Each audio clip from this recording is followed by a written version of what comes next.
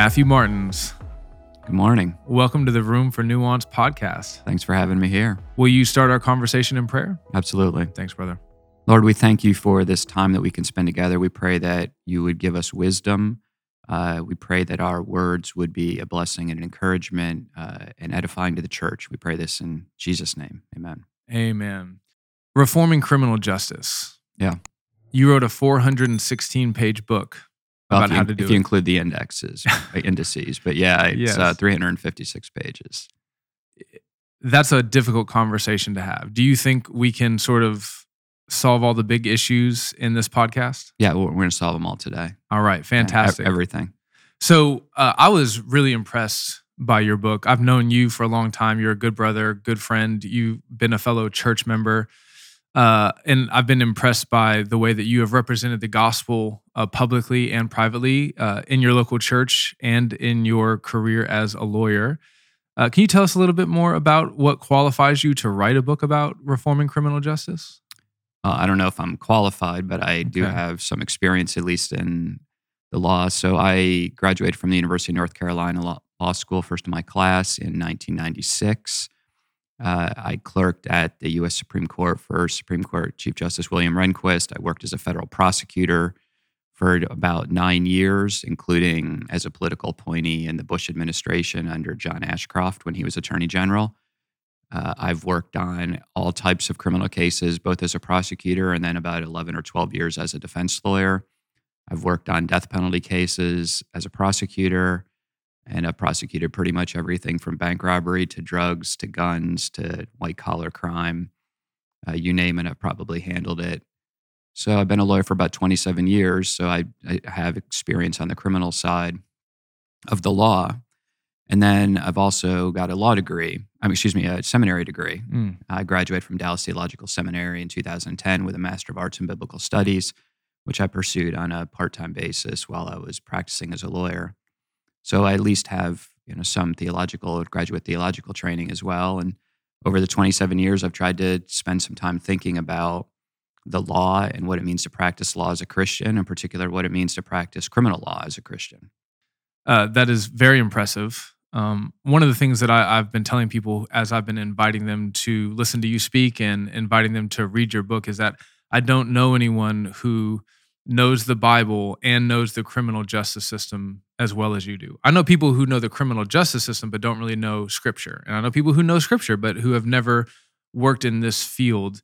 And I also don't know many people who love Jesus and love America as much as you do. And so I think that is, apart from all of your credentials and your degrees and your positions where you've worked, that has been my main selling point for you. Well, I appreciate that. I mean, I didn't set out in life to write a book. Yeah. It really came about because other people encouraged me to do so, kind of for the reasons that you said, which is that I have experience, both theological training and legal training that folks thought could be helpful to others who are trying to think about these issues. I mean, the issues have roiled America and they roil churches. And what I'm hoping to do is bring some light and less heat to the conversation. Yeah, that's right. It's interesting you say that. You're very careful to say what your book is not about at several points in the book. At one point, you say this is not a book about race. Yeah. Nevertheless, it does touch on the issue of race. Can you elaborate on that? Yeah, I mean, there's been plenty of books who have offered various critiques, whether merited or unmerited, about white evangelicals and their views on race. That's not what my book is. My book's about criminal justice, and the injustices in the criminal justice system cut across more categories than just race, including particularly wealth. Yeah. And so what I tried to do was focus on what is just and unjust, not what is racist and not racist. Mm-hmm. But you can't talk about the criminal justice system fairly without recognizing that there are racial components to how it operates both historically and currently. So I don't shy away from those, but my book is not meant to be a book about race. It's meant to be a book about injustice and justice. Yeah. And to the extent I have to talk about race to do that fairly, I do. But I didn't set out to write a book about race, and I don't think I wrote a book about race. I agree. I don't think you did either. You also say that this is not a book about policing. Yeah. Can you elaborate on that? Yeah, I've tried to separate what I'm sufficiently expert in to talk about and what Mm. I'm not. I don't want to roam into areas that I'm not particularly trained in. So I have a brother who's been a police detective for over 20 years. And he and I might write a book about policing in the future, tapping into his Mm. expertise. Okay. But what I tried to focus on was the criminal prosecution process Right. and the criminal defense accordingly, but not about policing because policing is not my expertise. No, I'm not a criminologist. I'm not a police expert. I do think I have expertise in criminal prosecution, so that's what I tried to focus the book on: is the injustice issues, the justice issues, and injustice issues that arise during the prosecution process. So Yeah. running from selecting a jury to imposing a sentence. I think s- uh, you've seen Kevin DeYoung's 1 through 4 rubric, right? Where people kind of Yes. land on Yeah. issues, right? 4 is maybe fundamentalist, Yeah. 1 is liberal, and then 2 and 3 are somewhere in the middle. Yeah. I think some of maybe the 3s, but definitely the 4s, in light of what's been happening in our nation, I think that they would look at your book and they would automatically say, "Oh, okay, there have been a rash of police shootings that have been very controversial, Yeah. and now here comes this guy writing a book to talk about that." Yeah. And that's very much not what this book is. No, I mean, obviously, part of what prompted me, and or maybe better said, prompted others to prompt me to write the book, was the unrest both in our society and in our churches that arose from police shootings and the discussions that ensued. Yeah, But my book is not about police shootings. Again, I'm not a criminologist and I'm not an expert in policing. yeah, And so I have tried to focus on the part of the justice system that I'm to some degree expert in, and it's not about police shootings. Other than the second paragraph where I give a wave to the second paragraph of the book, where I give a wave to the fact that there have been a series of police shootings that have prompted a lot of discussions in yeah. America. I don't think I mention that again in the rest of the book. Okay, let's talk about one more thing that this book is not about. Yeah, Reforming criminal justice, yeah, right? yeah, And we get to the idea of how that is in fact a system, yeah, right? And two hot button words, you say justice, yeah, people it right sparks a immediate visceral reaction, yeah, maybe pro, maybe against, right? yeah, And then system, yeah, right? You gave a talk to a group of pastors here in Decatur, Alabama, about this subject, and one of the pastors I thought very insightfully said, "How are you going to deal with the blowback that from people who are afraid of talking about systems of injustice?" Can, yeah. can you just speak to that? Yeah, so I'm not writing about critical race theory. I'm not writing about um, and not intentionally trying to delve into those issues again that I'm not expert in. Our justice system is a system. It is Right. not one person. It is a group of people and a group of laws. Frankly, we have 3,000 criminal justice systems in the United States, which I talk about because each county, each Mm-hmm. state has its Mm-hmm. own system with its own rules. So I'm talking about how those systems operate. Uh, that's necessary and inherent in talking about a criminal justice system. So if you think that that's systemic injustice, then I guess I talk about systemic injustice, Right. but I don't mean that in a progressive Ideological or ideological sense. Yeah. sense. I'm talking about how a system operates and whether that system operates justly. One of the things that was really eye-opening for me as I read the book was I didn't really understand how expansive, or I guess if you're thinking about the system with cogs and gears, I didn't realize how many cogs there were. Yeah. You talk about it can you just run through all the Yeah. components in the system? Yeah, I mean, I try to break down in the second half of the book the various elements of a criminal prosecution from beginning to end. So everything from you have to pick a jury. Well, you even begin with legislating laws Oh, and the way that's that fair those are too. I legislated. mean, you don't even have a crime until you have a law. So I Right. do have a chapter that begins with the legislature and how they decide what to make certain things crimes and not Yes. crimes. And then I turn to, okay, if you've got a crime or a law that defines crime, now we have to pick a jury. So let's talk about how juries are selected. And you have Mhm. to have a judge who presides over the trial. So let's talk about how judges are selected in our country. And then you have to have evidence that's admitted into evidence. And you have to have a defense lawyer. So I have a chapter on defense lawyers and how they're provided in this country. I have a chapter on how evidence is introduced, the Mhm. obligation that the police have to hand over evidence of your innocence. I have a chapter on that. I have a chapter on sentencing. I have a Mhm. chapter on the death penalty. So I try to break down chapter by chapter the various components of the justice system, explain to people how they operate, explain to lay people. I'm really trying to write Yeah. to lay people to explain here's how this particular facet of the system works. Yeah. Here's how we pick juries. Yeah. I'd spend 10, 15 pages explaining that. And then at the end, try to run it through a filter of biblical justice to say, is the way we have and do pick juries consistent with biblical justice? And we're gonna come back to that. Yeah. But speaking of you addressing lay people, of whom I am the foremost, Yeah. I was texting you all week while I was reading Yeah. the book, and at one point I texted you about something that was absolutely mind blowing to me, and you responded with, "Oh yeah, that's right. I forget that I'm talking about things that I learned in the first year of law school that Right. most people have never even heard of." Yeah. Yeah. Yeah. I very much tried to write with a mind of writing to people who don't know the law. Yeah. In other words, part of what I think has been the struggle in the conversations about criminal justice is that people are speaking of things that they feel passionately about, but don't always know what they're talking about. Yeah.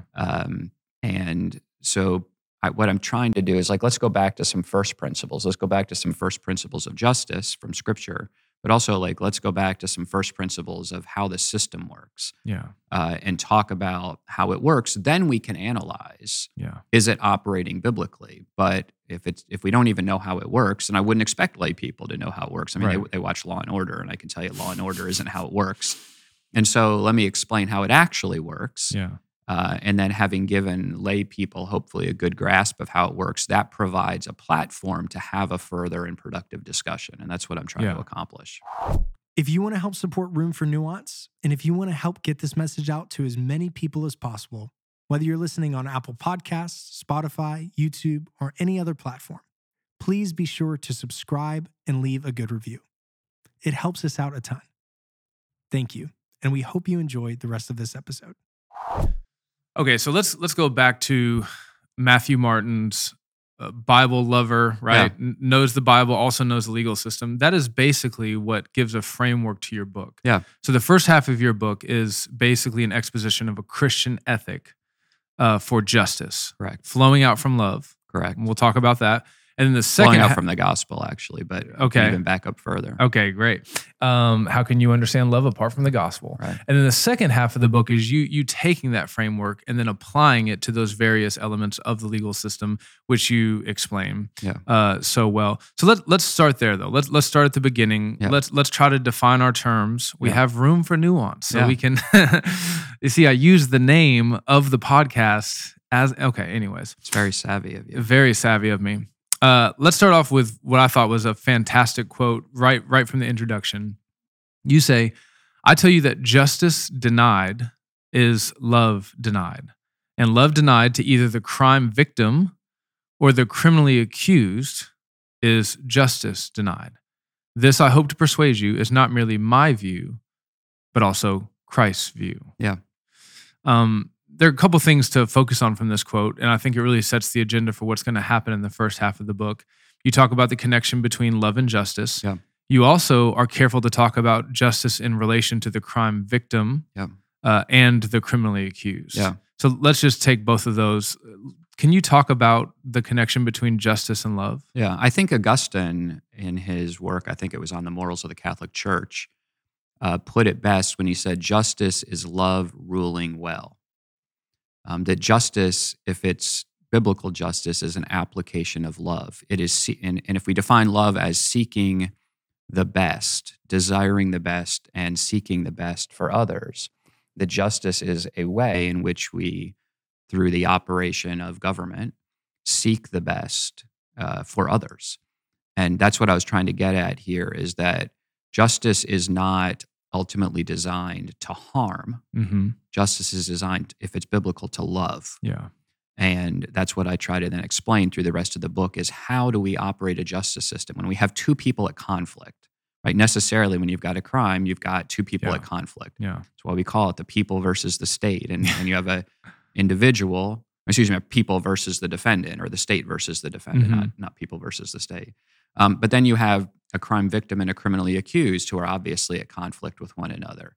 And the question is, can you love them both? Can you love two people who are in conflict? Don't you have to pick sides? Isn't it an us versus them? Isn't it a state versus so-and-so? And what I try to argue and show in the book is that I do think that we can love them both. And in fact, we have an obligation to love them both. And the both part is the second point you made, which is we don't get to pick sides as Christians. We're not entitled to say, I love crime victims, but I don't love criminal defendants. They got what they had coming, and we're not concerned about their well-being. We have an obligation to love even our enemies, to seek their best. Now, what seeking the best of someone who has done wrong will look like is different than what it looks like to seek the best of someone who's been harmed. So the application will be different. Yeah. But the goal, which is to seek their best, is the same for both of them. So as I was reading your book, I was, first of all, yesing, amening, agreeing. I love justice as flowing from love is a classic Christian way of getting to the heart. Because if justice is giving to a person that which they are owed, you need to have an impetus for that. What should make me want to give that to you? Yeah. Because if it's nature's just red in tooth and claw, then who says I have to give that to you? It has to be that I love you because you are an image bearer of God, so on and so forth. I think defining the terms like you just did is important. Justice, as Christians have classically understood it, at least since the time of Augustine, is giving to each and every man his due. That's how Augustine defined it repeatedly. And I think that's the generally accepted definition among Christians today, giving to each and every man his due, what he's owed. And love is seeking the well-being or the good of another. And so what's interesting is that I think what you see come together in Scripture is that what others are due is our love. Yeah. And thus giving everyone their due, meaning giving them our love, you see love and justice converge in that way. Yeah. That our obligation is to love others. And I think that's an important point. We tend to think of love as charity, as a gift I give you, as opposed to something I owe you. Yeah, you think about it more like mercy. Yeah. It's sort of out of, if I want to, I can, but if I don't want to, I don't have to. And I don't think that's what Scripture teaches. I think Scripture teaches that our love is owed to other people. And so to give them our love is to give them justice. Yeah. The application is what's hard, what that looks like in a particular circumstance. So this is in pretty stark contrast to something that you deal with at length in the book, which is like a Rawlsian utilitarian view of justice. And I would say, correct me if I'm wrong here, that's probably the main competing view of justice in the West. Yeah. Can you elaborate on that? What was Rawls's vision for justice, and why can we not accept that as Christians? Yeah, I mean, Rawls was probably the most influential moral theorist of the 20th century. Wrote a book in the 70s called A Theory of Justice, in which he argues for a conception of justice that is very different than a Christian one. It's a utilitarian, in essence, a form of a utilitarian one. And for those who haven't been steeped in this conversation, can you explain? Yeah, I mean, utilitarianism says that what is just is that which achieves the best for the greatest number of people. Yeah, it's sort of bean counting. Yeah, you sort of add up like how many people are helped by this and to what degree, and so you have a scale of good that comes from this, and then you say, well, but there's also negative effects, and so long as the positive effects outweigh the negative effects, utilitarianism says that's just. Yeah, it's almost a purely consequentialist view of ethics, meaning it looks at what happens, the consequences. And that's not ethical pragmatism. Yeah, and that's not a Christian view of justice. That what Christians say is that there are things that are absolutely right and wrong, regardless of whether or not the consequences of doing those things may outweigh, the good consequences may outweigh the bad. So, a classic verse, I think, is Romans 3:8, where Paul refers to the fact that we can't do evil so that good may result. Yeah. Right? He's rejecting there the idea of a purely consequentialist or utilitarian type ethic. And so, I'm not a Rawlsian, I'm not a utilitarian, I'm not a consequentialist, or at least purely consequentialist. I'm a Christian, and I'm trying to think about ethics and thus justice as a Christian. So, um, how much has that utilitarian thinking worked its way even into Christian ethics? I think you see, I think you see it all the time. I think you see people make arguments, whether about voting or other decisions in life, by saying, what's the outcome here? Mhm. It's not that the outcome is irrelevant to us, but you can't justify something by saying, look how it worked out. Yeah. Um, that's not a Christian ethic. There may be good that comes from doing evil things. Paul recognizes that, but that doesn't make the doing the evil things ethically appropriate for Christians. Right. And I do think that we have become the air we breathe. We live in a utilitarian world. We live in where a utilitarian culture where people around us tend to think in that way, and I think it's easy for us to absorb. And so that's, again, why I'm trying to step back to first principles and say, how do we think about ethics? How do we think about justice as Christians? What are some absolutes that Scripture lays down that we have to follow, regardless of what the consequences might be from doing that? Yeah. Okay. Well, while we're sort of getting under certain presuppositions and blowing up other ones, you say very early on in the book that the criminal justice system is, by definition, state-sponsored violence. Yeah. And that is, I don't want to say immediately repulsive to some people, but Right. maybe it is, right? The Yeah. word violence, it just elicits a negative reaction. Yeah. Yeah, speak to that. Yeah. I mean, when I intend to be a little provocative in that, but in some ways, like people who are political theorists probably don't find that jarring. It's sort of the language that folks use in this space. And what I mean by it is that the way the state operates, particularly the criminal justice system operates, is by coercive force, Yeah. by physical force. That is, by definition, what we're doing when we're enforcing the criminal law. When we arrest someone, Mm-hmm. either we are going to wrestle them to the ground, and sometimes in a violent way. We've seen this Yeah. in cell phone videos Yeah. that have gone viral. Right, it's a violent situation. So we're either going to wrestle someone to the ground by force, we're going to shoot them by using force, or they're going to submit because they know we will use force if they don't. The submit. force is implied. Right, the force is threatened, and someone submits before it's applied. Okay. And so, and that use of force continues throughout the criminal justice process. So the only way someone gets into court after being arrested is, again, either because they submit to the fact that they know we will use force, or they are forced in there by force. Yeah. The only way someone ends up in a jail cell is because either they're going to go in there with the threat of force, or there's going to be force. And we've all seen pictures of, the shield and the officers stuffing someone into a cell. And the walls of the cell themselves are an application of force. Yeah. So we put people in cement boxes and hold them there by force. Yeah. In jails with guards, prisons with guards. And so none of that is meant as a critique.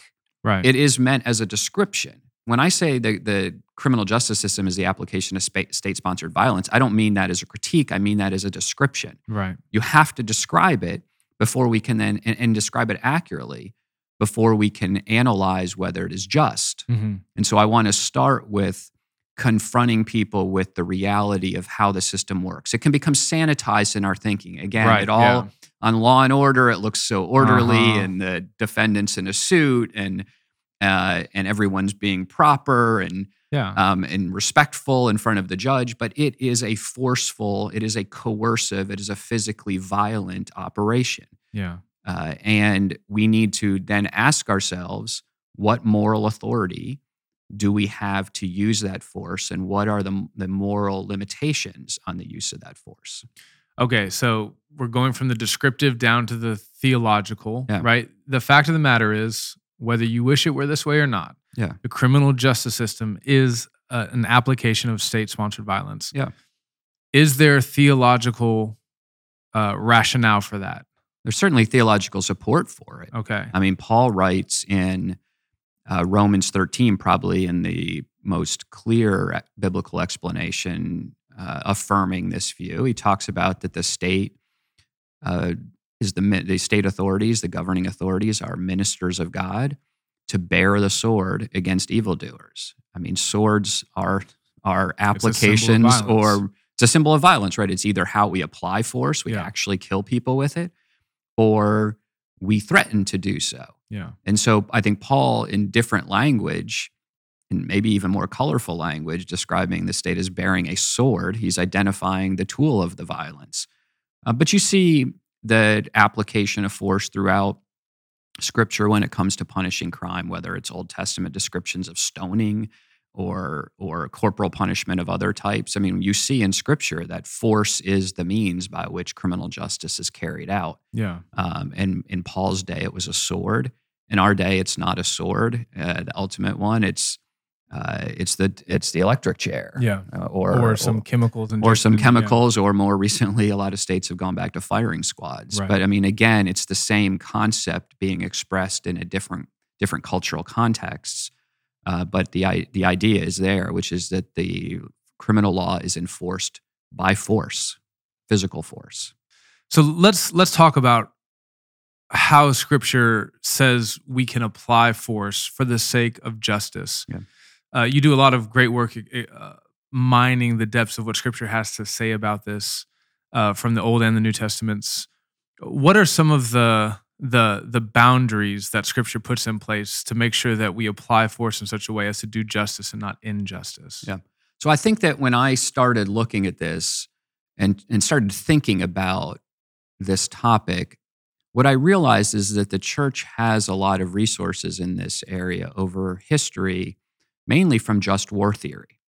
So just war theory answers the question, when can a Christian ethically use violent military force, deadly military force against other people? In the criminal justice system, we have to answer the question, when can we use violent and maybe even deadly judicial force against other people? So a good place to start with this is just war theory. Which this is the conundrum, seemingly conflicting truths that you laid out in your book. Number one, killing is morally wrong. Right. Number two, governments have a moral duty to protect their citizens from injustice. Right. And number three, protect their citizens from injustice.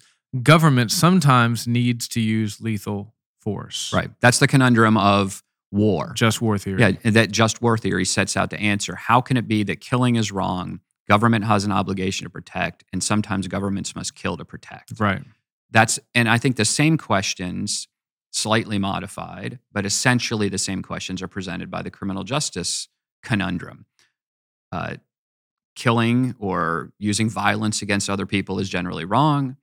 Governments have an obligation to protect their citizens.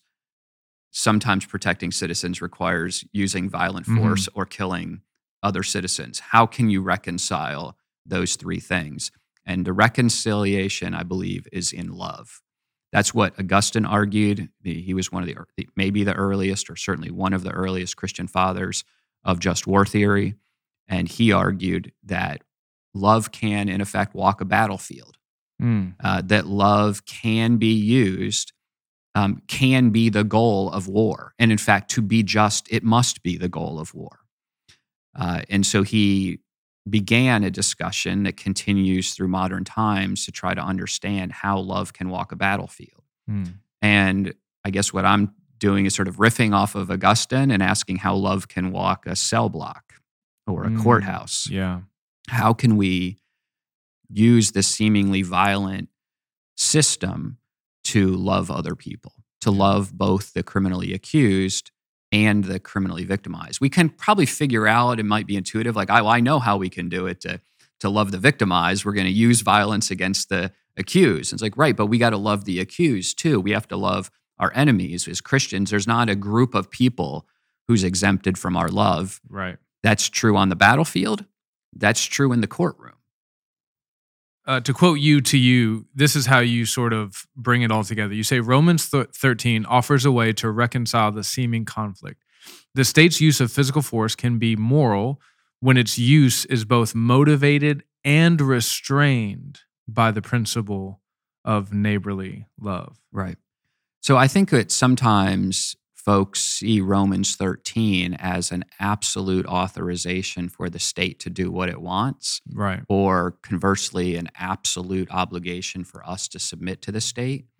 I think that's not correct.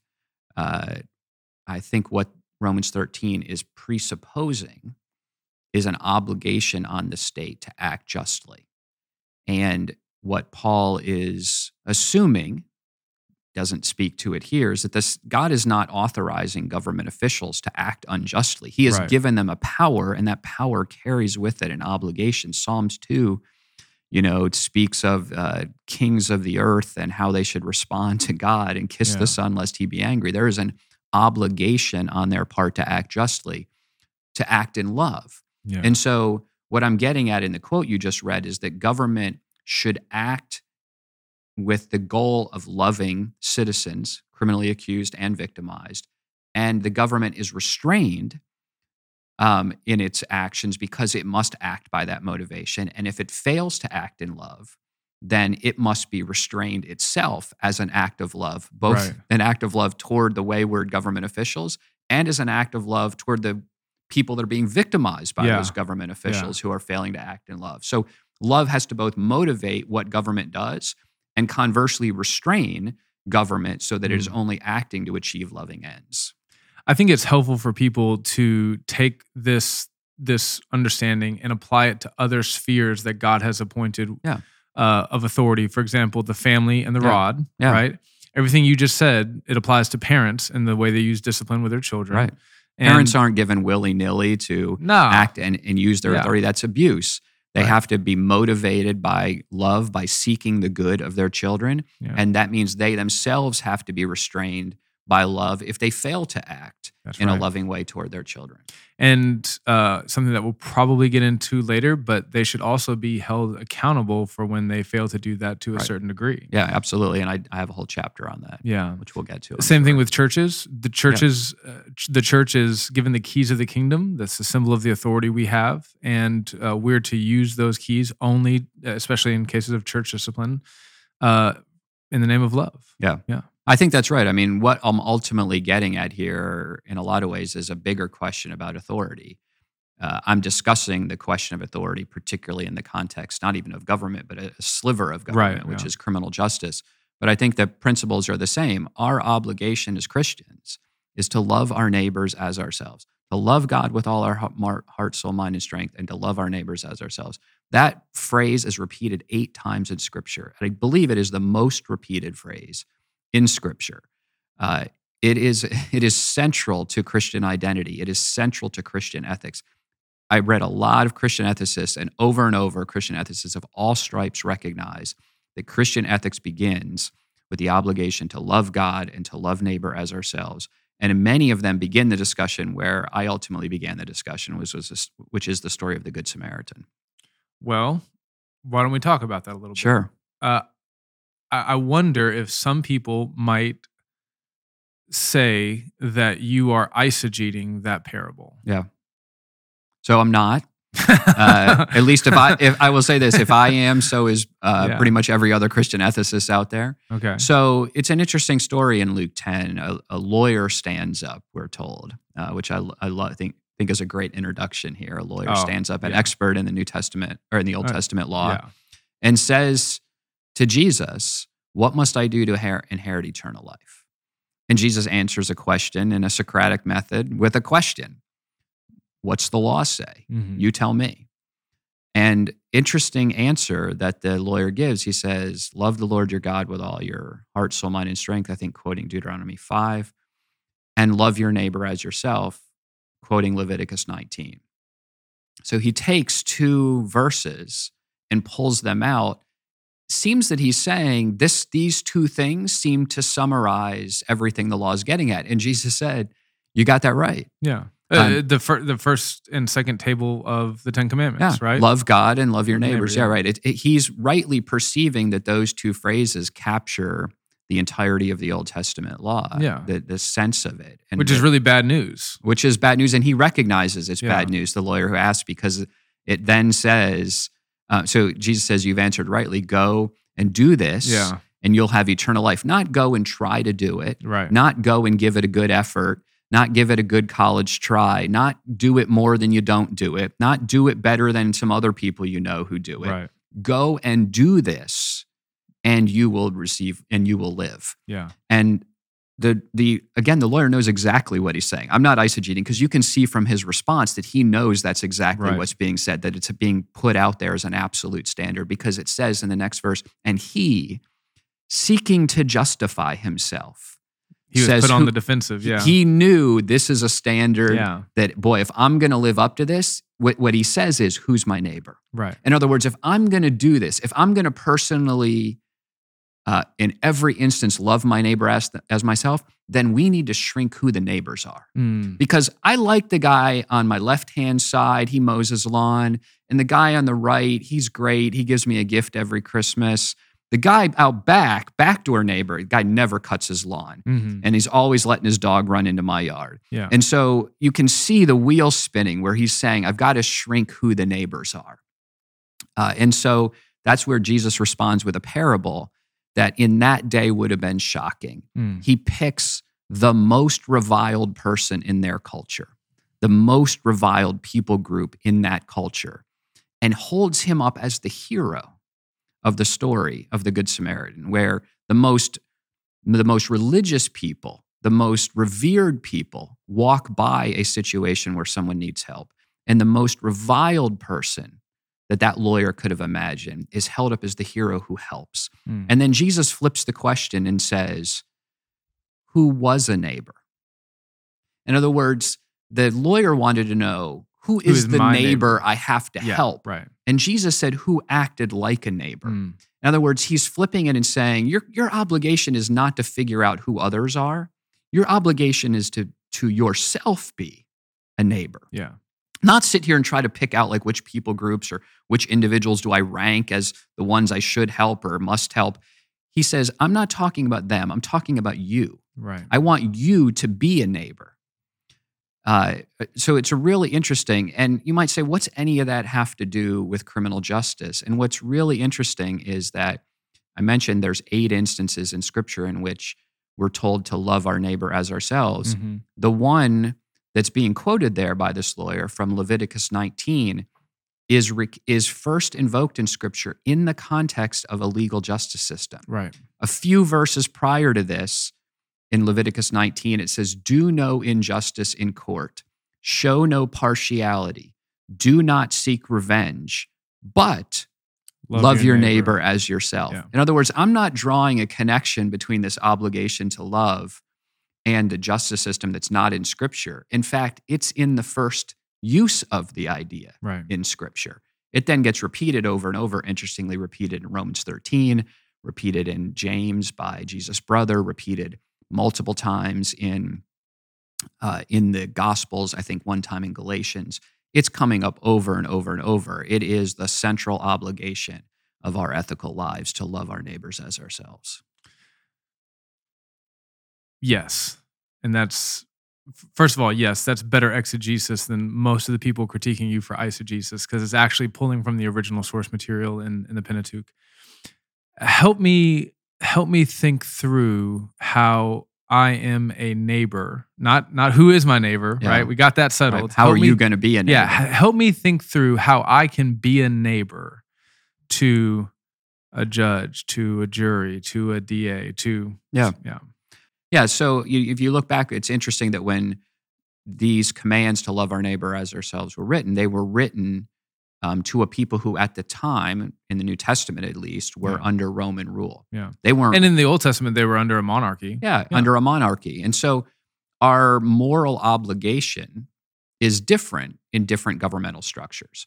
If a king does something I don't like, that I think is unjust, my options are violent revolt, which may or may not work, or pray, which is what Scripture always commends. Pray for those who are in authority that you might live quiet and peaceable lives. Yeah. Right. Scripture always commends prayer, but it doesn't only commend prayer. We actually have other tools at our disposal that the New Testament audience couldn't have imagined, probably. And so that creates on me a moral obligation. But sorry, what are those tools? I can vote. I I can vote either in elections. I can vote as a juror. Again, things that Jesus' audience wouldn't have had available to them, but that we do. And that creates a moral obligation on us.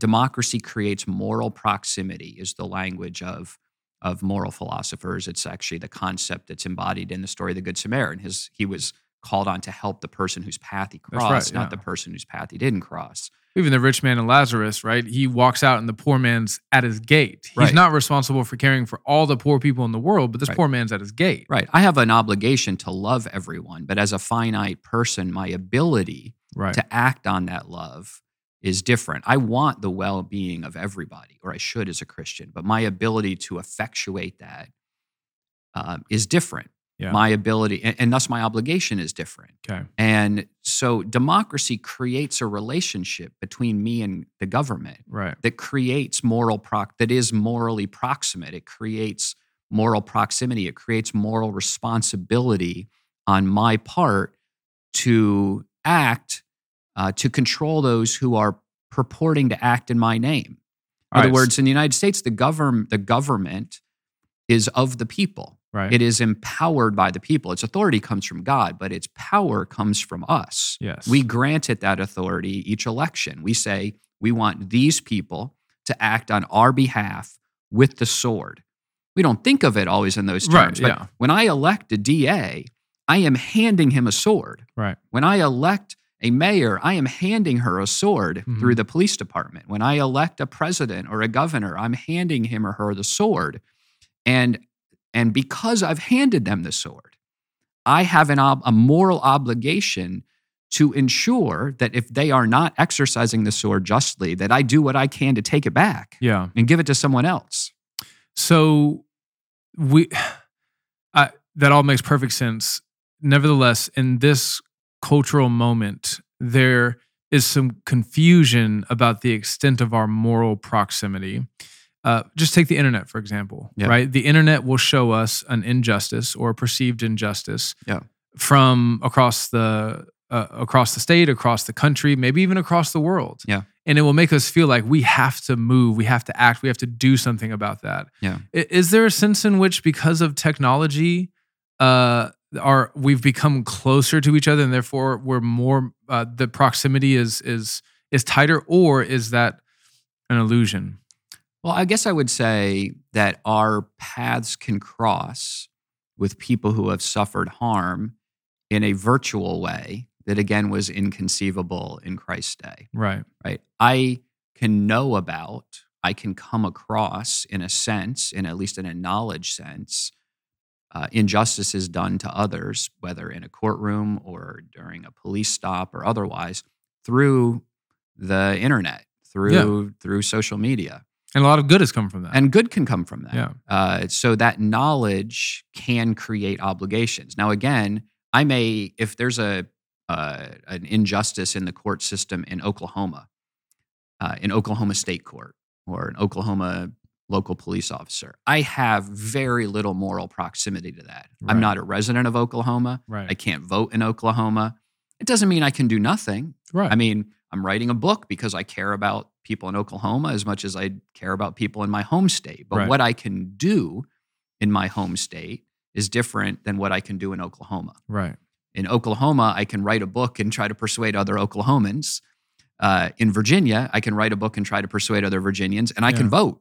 Yeah, that's right. And so I have more tools at my disposal depending on my physical proximity to the situation. But my knowledge of situations in states other than my own is part of what motivated me to write the book.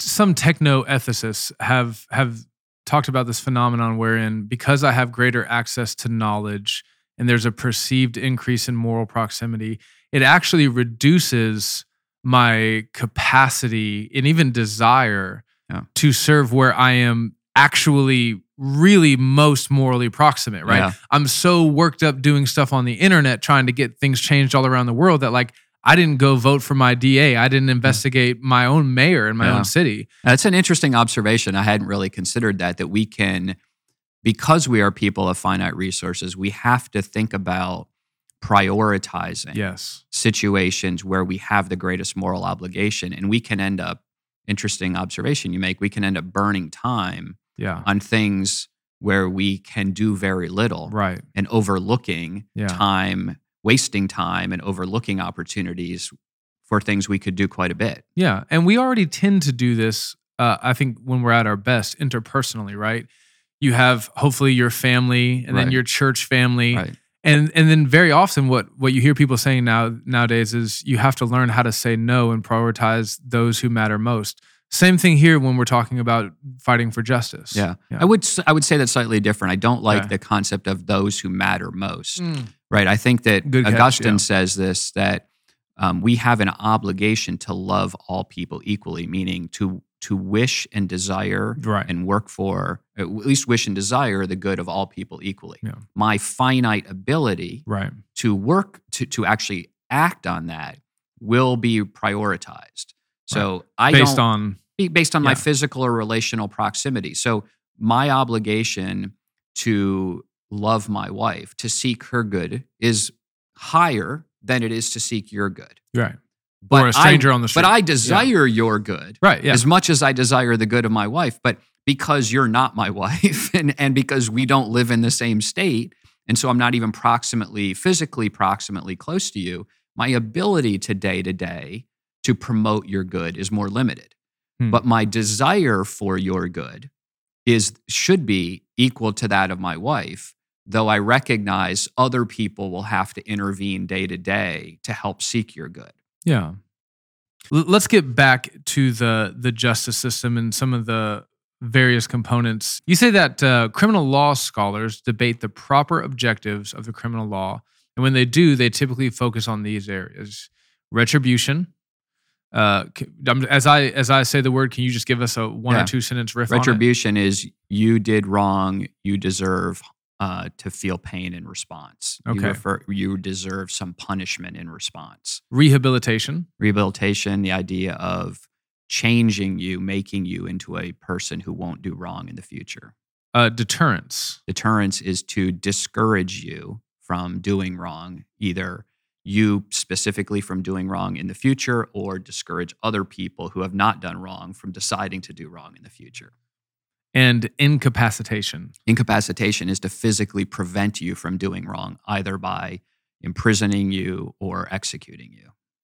Can we really do all of these things at the same time? I think that it's the wrong way to think about what we're trying to do. Okay. And that's this is the language that criminologists use. When I was in criminal law in my very first semester of my first year in law school, we talked about those as being the goals of criminal justice. And what I'm arguing is that the goal of criminal justice is to love people, meaning to seek their good. And it may be that we seek their good by deterring them. It may be that we seek their good by incapacitating them. It may be that we seek their good by rehabilitating them. But the goal is to seek their good. The goal is to love them.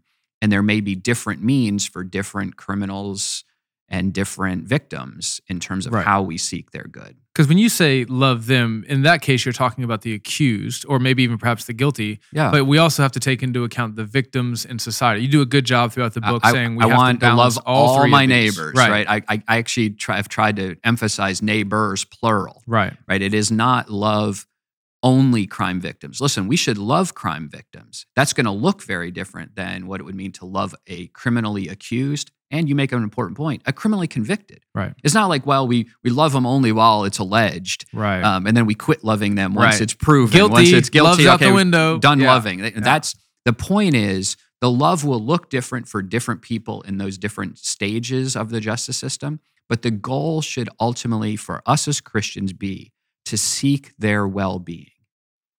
And that is, I think, not hard for us to get our heads around when it comes to crime victims. I think it is much harder, at least I'll speak for myself, and I suspect I'm not unusual in this regard, much harder to think about how do I love people who have done wrong. But that is, in fact, our obligation. Christ is not ambiguous about this. Love your enemies. Pray for those who despitefully use you and persecute you. He's not saying the despitefully use and persecute are people excluded from the neighborhood of love. As I was reading your book, I kept feeling like, because this is just life in a fallen world, right? Mhm. We're juggling 15 different things. Yeah. Some of the things we're juggling are hacky sacks. Some Right. of the things we're juggling are chainsaws, right? Right. But we know, and you say that it's unbecoming of a Christian to be utopian, right? You have to be a realist. Yeah. We have to understand that this is a really hard thing that we're doing. And this quote in particular, I thought was really helpful. You said, to insist that the only acceptable system of justice is a system that never has wrongful convictions would be, for all intents and purposes, to demand the abolition of criminal justice, which is itself an injustice. Now, there you're just specifically talking about wrongful convictions, Right. but the idea behind, the principle behind that is we're going to mess stuff up, and we're not going to be able to balance all these things perfectly in a fallen world. Right. But the solution then cannot be, let's just do away with the criminal justice system entirely. Right. So I think anyone who reads this book will come away with the conclusion that I am an Augustinian through and through. Okay. Meaning I have a very healthy belief in the fallenness of human nature. That drives how I think about life. It drives how I think about government. You'll see it drives how I think about criminal justice. Okay. That the people who are governing are themselves fallen. And that means they will make mistakes because they're just fallen people, Right. even desiring to do well. And they will make mistakes out of malice. And so I think there could be a side of this. And I think you see some glimmers of that going on now. We see the abuses by police that are publicized and are on our news. And some people just want to do away with it. Right. But that perpetuates its own injustice. Right. That we could solve, I suppose, for the injustice of unjustified police shootings by not having police. We would cause different injustices, which are anarchy and harm to victims. And so the question we've got to wrestle with is, how do I, as best I can in a fallen world, solve for both of those? Yeah. How do I avoid wrongful convictions and yet protect the society? Right. In other words, we could lower the standard of proof in order to make sure we get more guilty people. Right. We could say we're not going to require proof beyond a reasonable doubt. More likely than not is sufficient. If you're 51% sure, that's enough. That would probably increase our ability to sweep in more guilty people.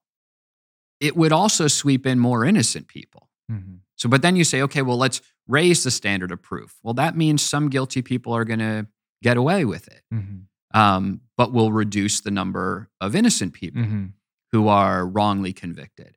And this is the struggle of life in a fallen world. This is the struggle of life with government administered by sinners, government administered by people who are finite. Right. And it's not just sin that it's not just sin, us. it's just finiteness. Yeah, in fact, right. I think Oliver O'Donovan had a great quote where he said something like, the greatest cause of injustice is just human limitation. He said something to that effect, that some of it is I don't have a time machine. I'm not clairvoyant. I'm not a mind reader. And all of those deficiencies in me will limit my ability to solve crime. Our non-godness. Yeah, I'm not. My non-godness means I wasn't there to see what happened on that street corner 5 months ago. Yeah. I've got to trust other people telling me to the best of their flawed ability what happened. Yeah. And then I have to evaluate, are they telling the truth? And do I really have the capacity to evaluate that? And I know they're sure they saw this, but did they really see that? Even if they're trying their best to remember. And all of these human limitations, then you layer on top of that sin that can infect us and skew our motivations, our desires, our scheming people can scheme because maybe they didn't like so-and-so and they want to frame them. Like, you've always got, but just take our human limitations. Yeah. And that means we've got to figure out how much error we're willing to tolerate. Right. And I think that probably even jars some people. Like, you mean we're willing to tolerate some error? And to be clear, I'm not saying the error's okay. Right. I'm saying it's inevitable. Right. The question is, how much of that error are we morally entitled to allow to occur? All right. So what's the answer? The answer is just war theory is helpful. Okay. And this is what I discuss that's what I invoke in the book is just war theory. Just war theory has for years wrestled with the question of collateral damage. That's what it's called in just war theory, meaning even a just war carried out for a just cause and carried out with care will inevitably result in the killing of innocent civilians. That will happen. The only way to avoid killing innocent civilians, is to not conduct war. Right. Which would result in its own injustice. Countries would invade other people, torture other people, oppress other people. If we just say we're never going to go to war because we could have some civilians killed. Yeah. So the question is, what's the tolerance, the moral tolerance for that collateral damage? And a test that's been offered in the context of just war theory is the all reasonable means test. And the all reasonable means test says you have to use all reasonably available means to avoid collateral damage. The idea being, if you use all reasonably available means, you are not intending to harm others, right? If you just think about it, if I don't use all reasonably available means to avoid collateral damage, I am in effect saying, I'm perfectly fine with killing innocent people. Right. That's right. Because if there's a reasonably available means that I could use, I would use it if I cared about the innocent people. And so that's the idea. It ultimately derives from the doctrine of double effect, which began with Aquinas. I discussed that and give some explanation for lay folks. But I think the way to think about it is the all reasonable means test. I want to apply that to criminal justice and say, are we using all reasonable means to avoid avoid punishing innocent people? Are we designing a system? Are we operating a criminal justice system that uses all reasonable means that we know about? That we could say we could afford this, we could implement this. This is feasible in our cultural moment, in our scientific moment. We could implement this particular procedure, and we could reduce the number of unjust convictions of innocent people. Right. And my argument is if we have a reasonable means available to us, we have a moral obligation to implement it. So my pastor impulse is kicking in right now. We're speaking very conceptually, right? Let's just take it in war, all reasonable means. Let's say we know for a fact that there are terrorists who are operating in a civilian area.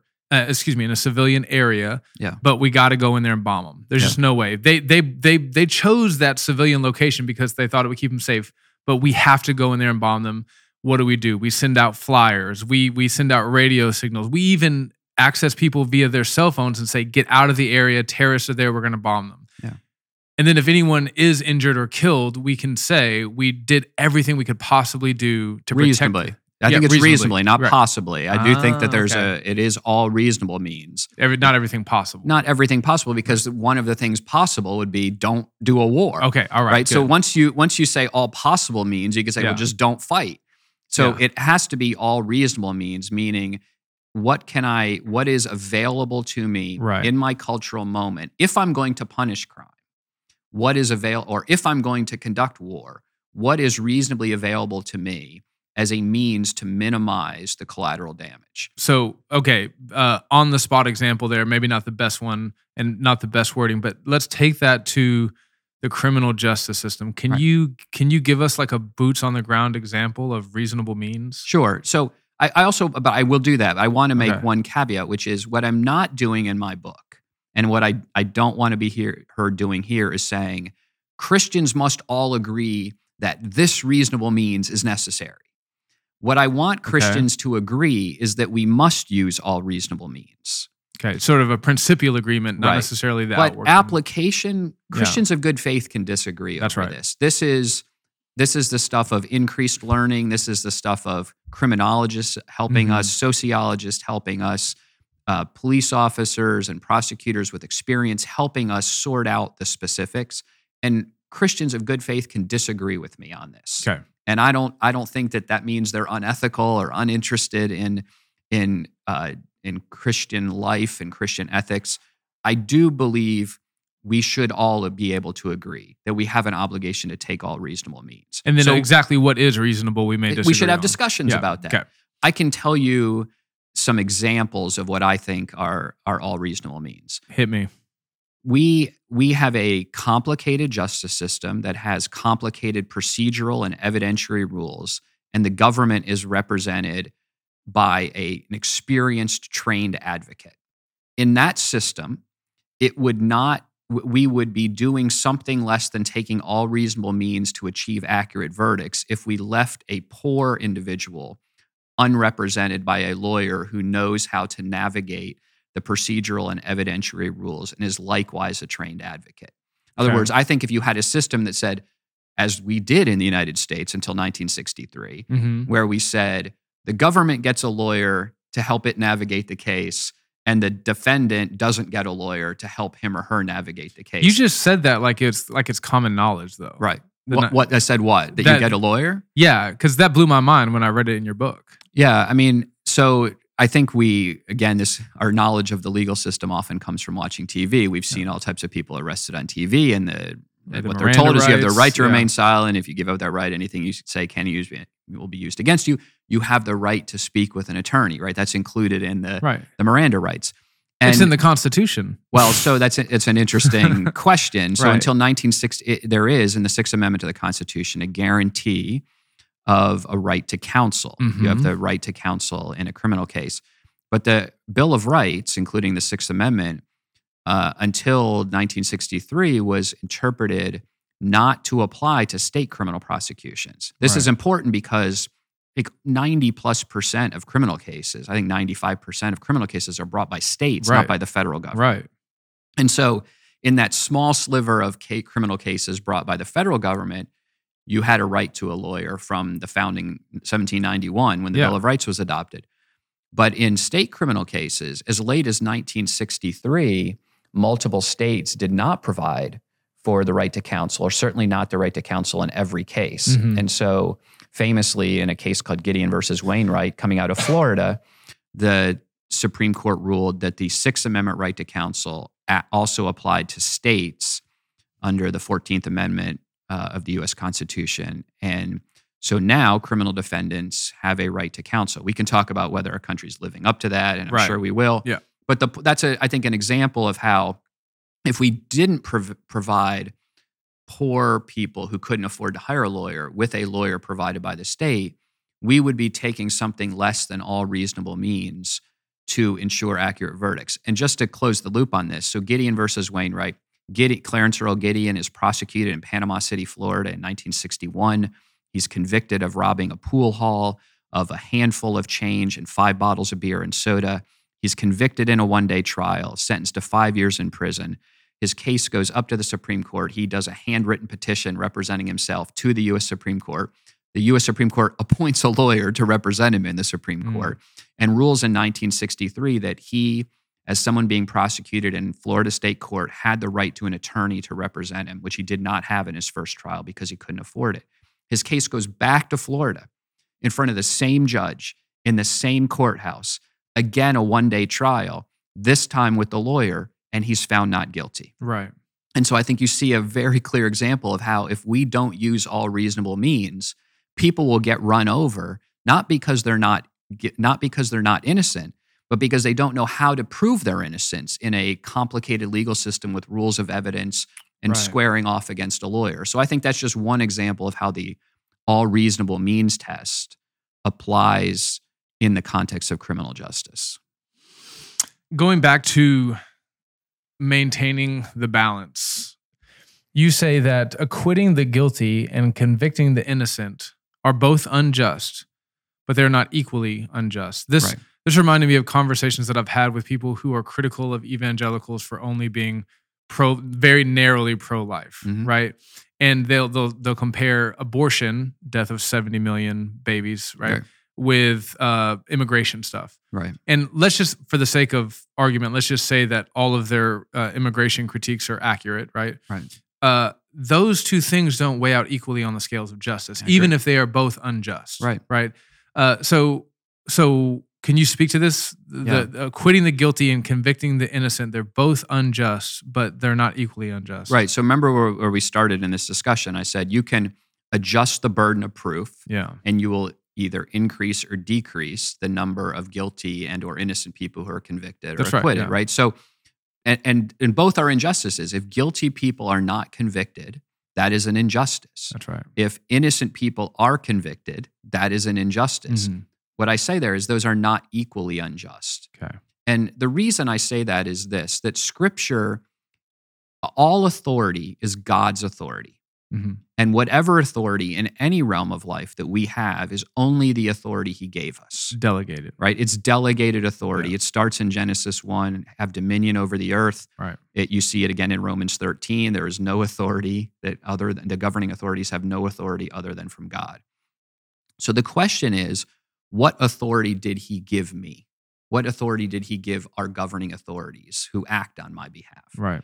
And he gave them the authority to act against the guilty. Okay. He did not give them the authority to act against the innocent. So they are committing an injustice if they act against the innocent. They are obligated. If they bring the sword to bear bring against. the Right. sword to bear Right. against the innocent. They are Yeah. committing an injustice. They are taking authority from God that he did not give them. What he gave me the authority to do, what he gave our governing authorities to do, what he gave you the authority and me the authority as voters to do, is to give the sword to the government to be used against the guilty. Right. And that is not an obligation that somehow, and so I have been given a limited authority. And I have to use that against the guilty if I'm abusing the authority given, if I extend it against the innocent. And so I think that's what I'm trying to get at here is that God has not tasked me, he hasn't tasked government with solving every injustice in history. Okay. Right. What we're assured is that he will come again in glory to judge the living and the dead, Yeah. and his kingdom will have no end.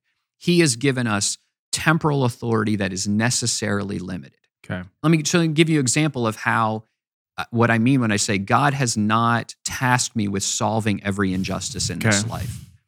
He, in the Old Testament, and you see it repeated in the New Testament, established a two-witness rule. Okay. A two-witness rule, meaning you cannot punish criminally but on the testimony of two or three witnesses. You see this with regards to crimes in the Old Testament law. You see this with regard to accusations against elders in the New Testament. Yeah. Necessarily means that some crimes, some wrongs will go unaddressed by us, Okay. will go unaddressed by our authorities. In other words, what he's saying is, I have tasked you with solving and punishing certain offenses that can be clearly established. I have not, God is saying, given you authority to punish, and not given you authority, and thus not given you responsibility to punish crimes that cannot be clearly established. Right. In other words, God has said, I give you no authority and thus no responsibility to punish crimes that can only be established on the testimony of one witness. Right. So I'm committing no wrong as a government official if I say, I can't prosecute that crime. There is only one witness. Right. It doesn't mean that there's not a wrong against the individual who was harmed. Right. Right. So if someone is robbed, but I only have one witness, and that's all I've got, I am not doing a wrong as a government official by not prosecuting that. The individual robbed has been done wrong. Right. But here's where I could commit an injustice as a government official. If I say I'm going to prosecute that crime based on one witness, I'm committing a wrong even if I get the right person, and I'm risking a wrong of getting the wrong person. Mm-hmm. And so that's what I'm saying when what I'm trying to get at. It is not like we can just kind of pick, am I going to over prosecute? Am I going to under prosecute? God has given authority and responsibility only for prosecuting, for punishing certain crimes, meaning ones that can be established by a sufficiently high and reliable proof. And the way that we establish that is by due process. Due process. Which you are clear to tell us that Scripture does not give us an exact recipe for. Right. It doesn't, and I'm going to talk about that. But I think this idea that the government only has authority and responsibility to punish certain crimes provable to a certain degree is a critical concept for people to understand. Yeah. And as you point out, the way we ensure that we're applying that standard of accuracy, that standard of certainty that Scripture puts in there, is through process. Again, going back, I'm not clairvoyant. I don't have a time machine. I can't read minds. I can't judge hearts. All I can do is apply a process of introducing evidence and of testing evidence. Which is what the two-witness system is. I think that's one example. So what Right. you noted, like Scripture isn't a criminal code. It's So not. you don't believe in the sufficiency of Scripture? I believe in the sufficiency of Scripture. Okay. I believe Scripture lays down principles for us to apply in our context. General equity From Westminster, from London Baptist Confession. But my context is different than ancient Israel. Ancient Israel didn't have videotapes. They didn't have DNA evidence. They didn't have cell phone videos. And so what would be required to achieve certainty, what we call beyond a reasonable doubt certainty, right?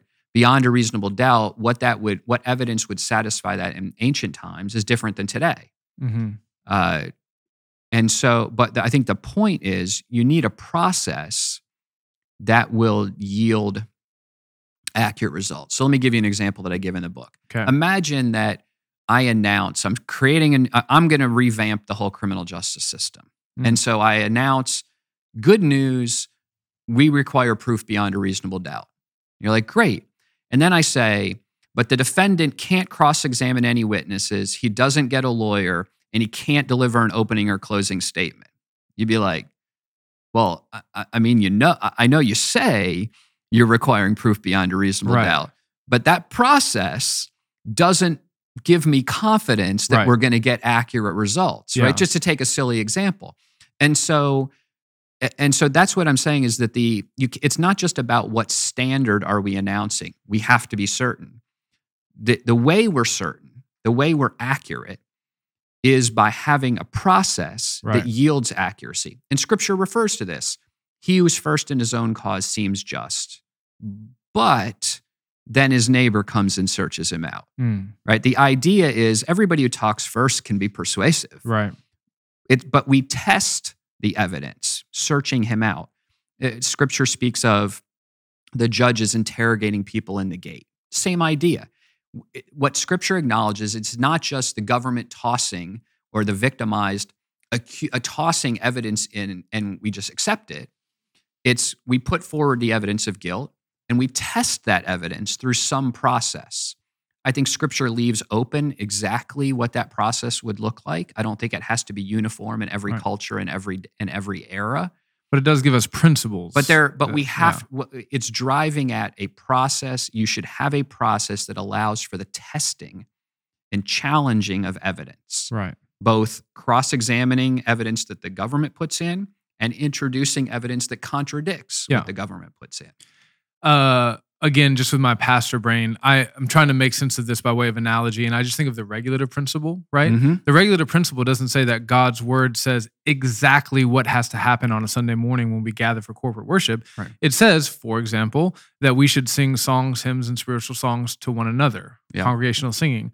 The way that will look from culture to culture, context to context, in the jungles of Peru to a sound system in America, that may differ, but as long as that's what we're trying to achieve, there's some freedom and flexibility there. Yeah, it's interesting. One of my readers referred to what I'm advancing as a regulative principle of criminal justice. And I think that's probably a fair analogy that I'm saying we're authorized to do what Scripture authorizes us to do, but it gives us, rather than specifics, it gives us concepts and then leaves to us to work out the specifics in our cultural moment. Rather than giving us the exact notes, it kind of gives us like a cadence and a rhythm. Yeah. And what I think it says is, what it says is accuracy is of critical importance to God. So whatever reasonable means you can use to establish accuracy. Right. Reasonable means use all reasonable means to allow for the testing of evidence to achieve accuracy, Okay. right? So the accuracy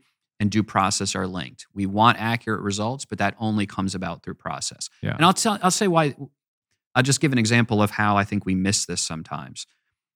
We've all heard stories on TV or read in the newspaper of a person who had been convicted and spent decades in prison is years later exonerated. And everybody feels terrible about this. Yeah. And rightly so. But what we don't pause too often, and when we initially say, like, yeah, I hope he can sue. I hope he can sue too. What I'm more concerned about is how did that happen? And almost always the reason it happened was some defect in the process. Right. In other words, you can't give short shrift to the process up front and then act surprised when you get exonerations decades later. Right. Those are connected. And so if you rush to judgment and don't afford people adequate counsel, to take my one example, or don't allow for an adequate testing of the evidence, to take another example, then you shouldn't be surprised that having not followed those scriptural commands, it yields inaccurate results and injustices of its own. Right. Now the state has borne the sword against someone they were not authorized to bear the sword against. Yeah. So whether we're talking about establishing guilt, the burden of proof is beyond a reasonable doubt, or we're talking about establishing reasonable means, we keep using the word reasonable, which has a built-in assumption, right? That we can all agree on that which is reasonable. I don't know that I think it actually probably has the opposite assumption, which is that people are going to debate what is reasonable. And I think... But we have to come to some conclusion together on what is reasonable. Sure. I mean, I think that's going to be culturally driven. I think scripture is written to all the nations of the world, right? And what's going to be reasonable in a wealthy nation with sophisticated scientific technology and scientific forensics is going to be different than a relatively undeveloped nation that perhaps is poverty-stricken, but might have a closer community where people know each other more. And so the risk of misidentification is different rather than our sort of atomistic society here, and where we don't, we live in somewhat impersonal environments, right? Yeah. So the point is, we have high-level principles, accuracy, and process. The specifics will differ over time. Yeah. But even in our culture, you and I might differ over what specifically is needed. How much do we have to spend on criminal defense counsel for the poor? And you know what? That's the value of a democracy, right? We debate and discuss as fellow citizens and as fellow Christians. And at the end of the day, we can say within some reasonable bounds, reasonable people can disagree, within some bounds. If you want to tell me we're not going to give any money for defense counsel for the poor, I'm going to tell you that's a sin. Yeah. It's unreasonable. Right. It's unreasonable. It is unethical. It is not using all reasonable means. But if you want to tell me we're going to allocate X million dollars and I say, well, you should allocate X plus $2 million, that's a debate that reasonable Christians can have and doesn't break my fellowship with you. Right. I'm not going to say you're sinning on that. I'm just going to say you're wrong in my estimation. And I'm going to try to persuade you over time to come around to my view that we actually need to spend more money on this. So let's go back to where the government has actual authority, not perceived authority, but actual authority. I'm thinking, dad, children. I have actual authority to spank my daughter, for example, if she does X, Y, or Z. If she does something that's not sin, right? And even if she does sin, not all sins that she commits maybe would necessarily merit the rod, okay? So taking that, bringing it over into Romans 13, Paul says that the government has the ability to bear the sword against evil. Right. Nevertheless, not all evil should be punished by the sword. Yeah. So how do you make sense of that? Yeah. Well, I think some people might say all evil should be punished by the sword. I think this is part of the Christian nationalism debate going on. I think there's a range of views. To use the language of the Christian nationalism debate, can you punish the first table of the law, idolatry, obligation to love God, honor the Sabbath? Can you punish that by state force, or only the second table, which is directed toward our relations with our neighbors? Right. I think Christians disagree over that. I have, I guess, what I would describe as the Baptist or a Baptist view. That even among Baptists, there's probably a range of views on this historically. So I would start with this concept, and I talk about this in chapter 10, I think it is, where we talk about defining crime. I start with this concept. Government is not the only institution God has created to stem the tide of evil. Okay. We've been Right. talking about that. Right. Family, Right. church. Right. We can revert to right away, like there's an evil, I really want it to stop. Government must be the answer. Government's not the only institution God established to deal with evil. He established churches and pastors to preach against evil. He established parents to teach against evil or discipline their children against evil. He established teachers at schools to teach against evil. Shame, we can shame as a culture people, as a cultural way we operate in culture. We can shame people out of doing certain things and should. Yeah. Shame isn't always bad in that respect. No. And so there are other means available. The question is, what are the evils that are so evil that we must use, or at least are authorized to use, coercive force of the state up to and including deadly force to stop? I think that's the first time I've heard you say that. What are the evils that are so evil that we must bring the sword against it? Yeah. Okay. I think that's really the question that is at the heart of this debate about Christian nationalism, and really is a question at the core of criminal justice. What evils are so evil that God has morally authorized the state to use physically coercive force? Right. I don't think Romans 13 is saying all evils. I think it is saying only evils, but that doesn't mean all evils. Okay. So just maybe to back up to earlier in Scripture, you see in Genesis 9:6, God speaking to Noah in the Noahic covenant, "Whoso sheds man's blood, by man shall his blood be shed." Right? So you see an authorization there, even prior to the Old Testament law, a conferral on Noah and his descendants to use physically coercive force, but only as to those who shed blood. Right. Now, I think that includes, not only those who kill people, but also those who do other forms of physical harm against people. I think that's captured in that concept. But what's interesting there is he doesn't say, "Whoever steals a man's sheep, by man shall his blood be shed." Right? He limits the use of force in that conferral of authority to certain wrongs.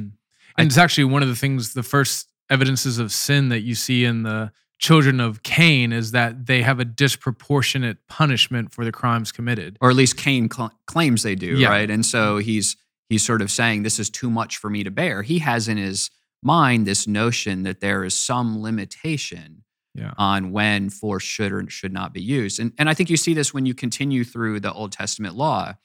The use of physical force was permitted for certain things that we would consider crimes, certain wrongs, but not for others.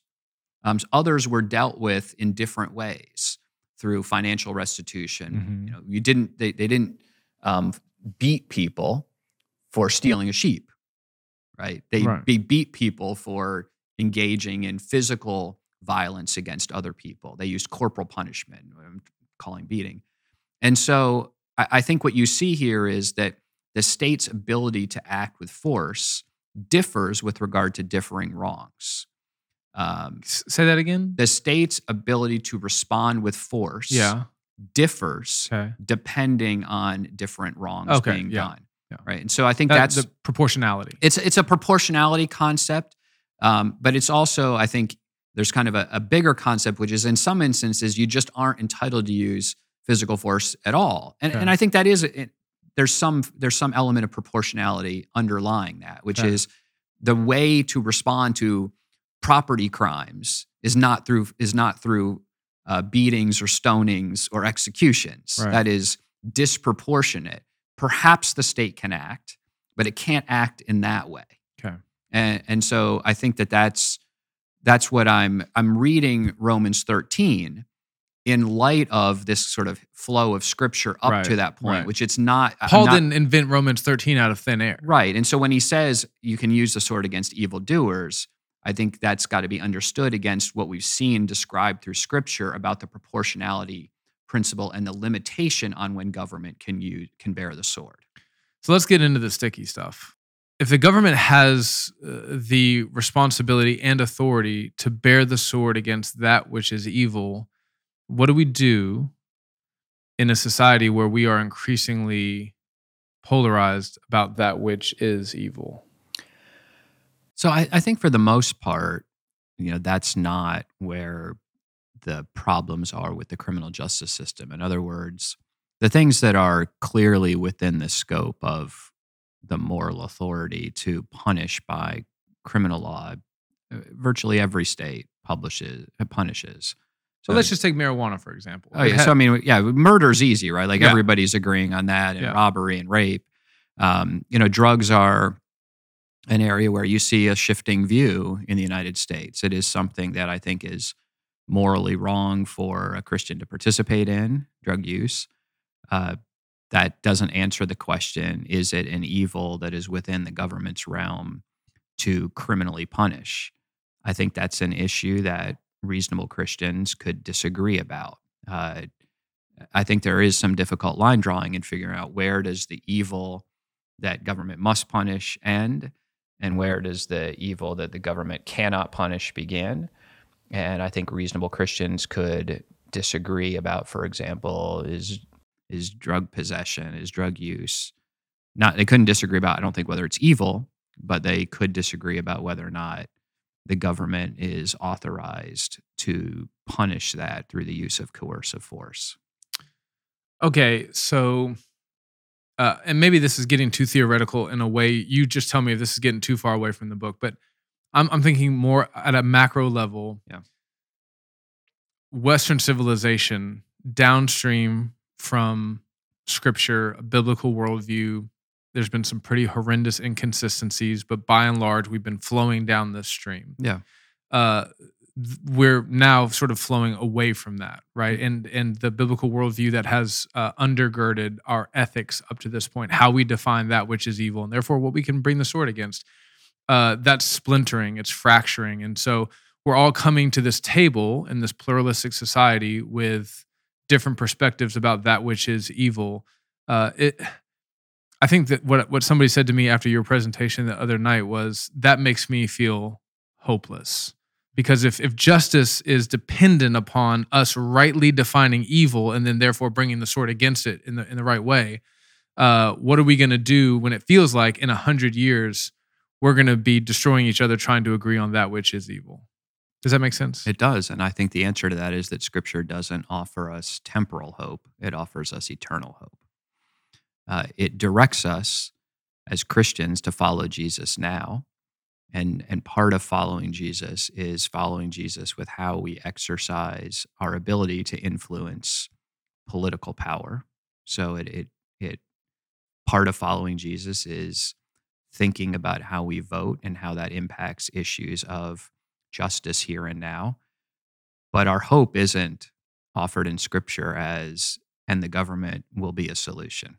Right. Or will be, not only that it won't be a perfect solution, there's not even really hope that it'll be much of a solution. Yeah. I don't think you can, that doesn't mean I throw up my hands and go, well, I can't do everything, or I can't do most things, so I'm going to do nothing. I have a moral obligation to help the man whose path I cross on the road from Jerusalem to Jericho.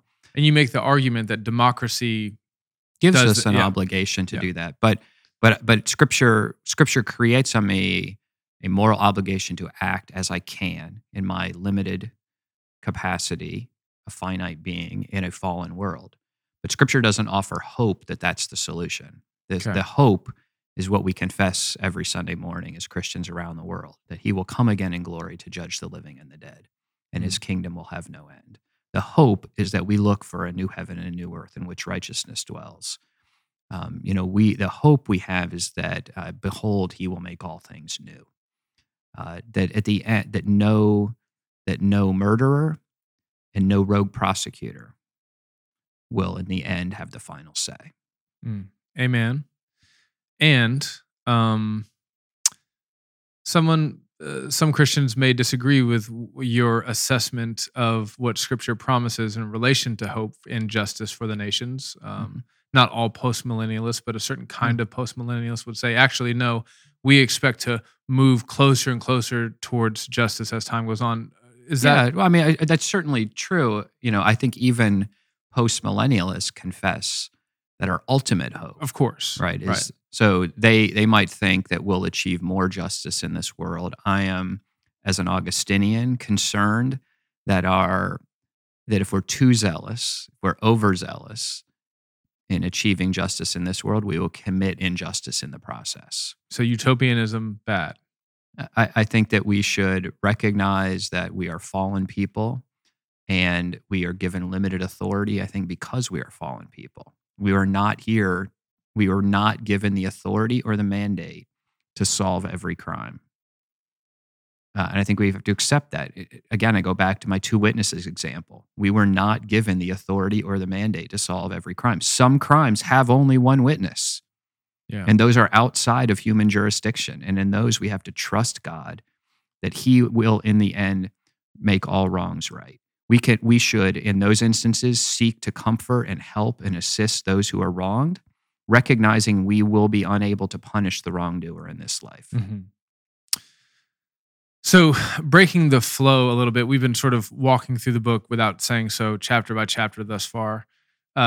We're kind of in chapter 7 right now. You make a comment in chapter 7 that is sort of an aside, but I feel like it's so insightful. I just want us to pause and talk about it.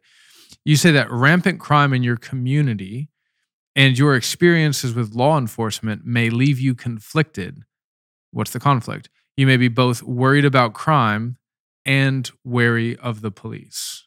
Can you elaborate on that? Well, I think that's just another example, and maybe for some people a real life example of life in a fallen world, right? Which is that we know we need government. We know we need law enforcement. We know God has ordained law enforcement, and that without it, we'd have anarchy and injustice that flows from that. People being victimized by roving bands of criminals. But at the same time, we know that people can abuse authority, both prosecutors and police. That while police and prosecutors can act for good, they can also act for ill. Yeah. And so I think people in some communities feel particularly conflicted about that. I think we should all feel conflicted about that, looking at the human condition and knowing that when we authorize people to act, we need to restrain those people from acting unjustly, that there are no angels. Right. If men were angels, as Madison said in Federalist 51, we wouldn't need government. And that the challenge that Madison recognized in Federalist 51, though he didn't state it in biblical terms, is really an Augustinian challenge, which is how do we restrain the restrainers? How do we govern the governors? How do we ensure that those tasked to do justice don't use the power we give them to do injustice in the process? So again, me just trying to bring this back down a little out of the conceptual into the boots on the ground. I'm thinking about the stop and frisk laws that were passed in New York in the 80s and 90s, and how that was really born of a community desperate for police to come in and fix this. Right? Same thing with crack laws, right? The Congressional Black Caucus. But that ended up leading to other issues, and so the conflict was there. Right. Yeah. I think that's right. I mean, you see, this is the tug and the pull and the tug, right? It's we see a crisis, right? Crack epidemic in the 80s, right? So we want to solve it, rightly so. Yeah. It is tearing communities apart. So we empower more police officers. But that has consequences. When you do that, some of them good, bringing crack epidemic down, some of them bad, destroying families and communities. Right.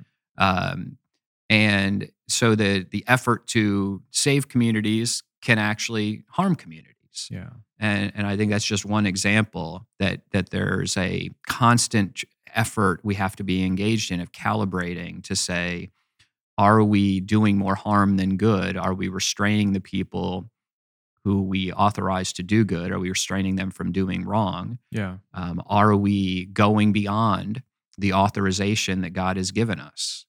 This makes me think of when you go to the doctor for a particular ailment and they prescribe you a medication, but that medication has these side effects, collateral damage, right? This is all that. It's that same discussion, right? Just different analogies, but yes, we have to protect against the collateral damage. And part of that is the all reasonable means. Part of that is the recognition that God just didn't task us with solving certain wrongs. I Right. think that we have an overinflated view of ourselves in some respects, that our job is to solve all wrongs. Right. All authority is God's. We have only what he's delegated. Right. He has not delegated to us any authority to solve one witness crimes. Mm-hmm.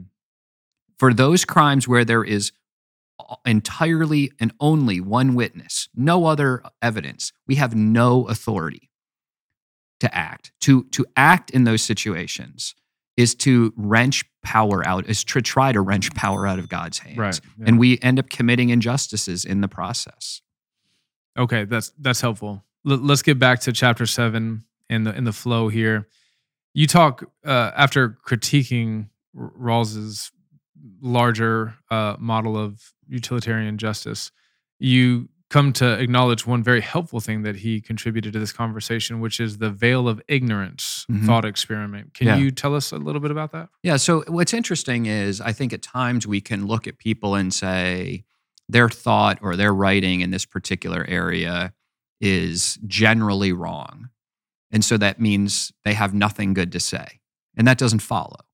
So I can disagree with Rawls' concept of justice and yet recognize that there's an insight in his book, A Theory of Justice, that I think is useful for Christians, can be repurposed by Christians, could be modified slightly and used by Christians. And so he refers to something called the original position or the veil of ignorance.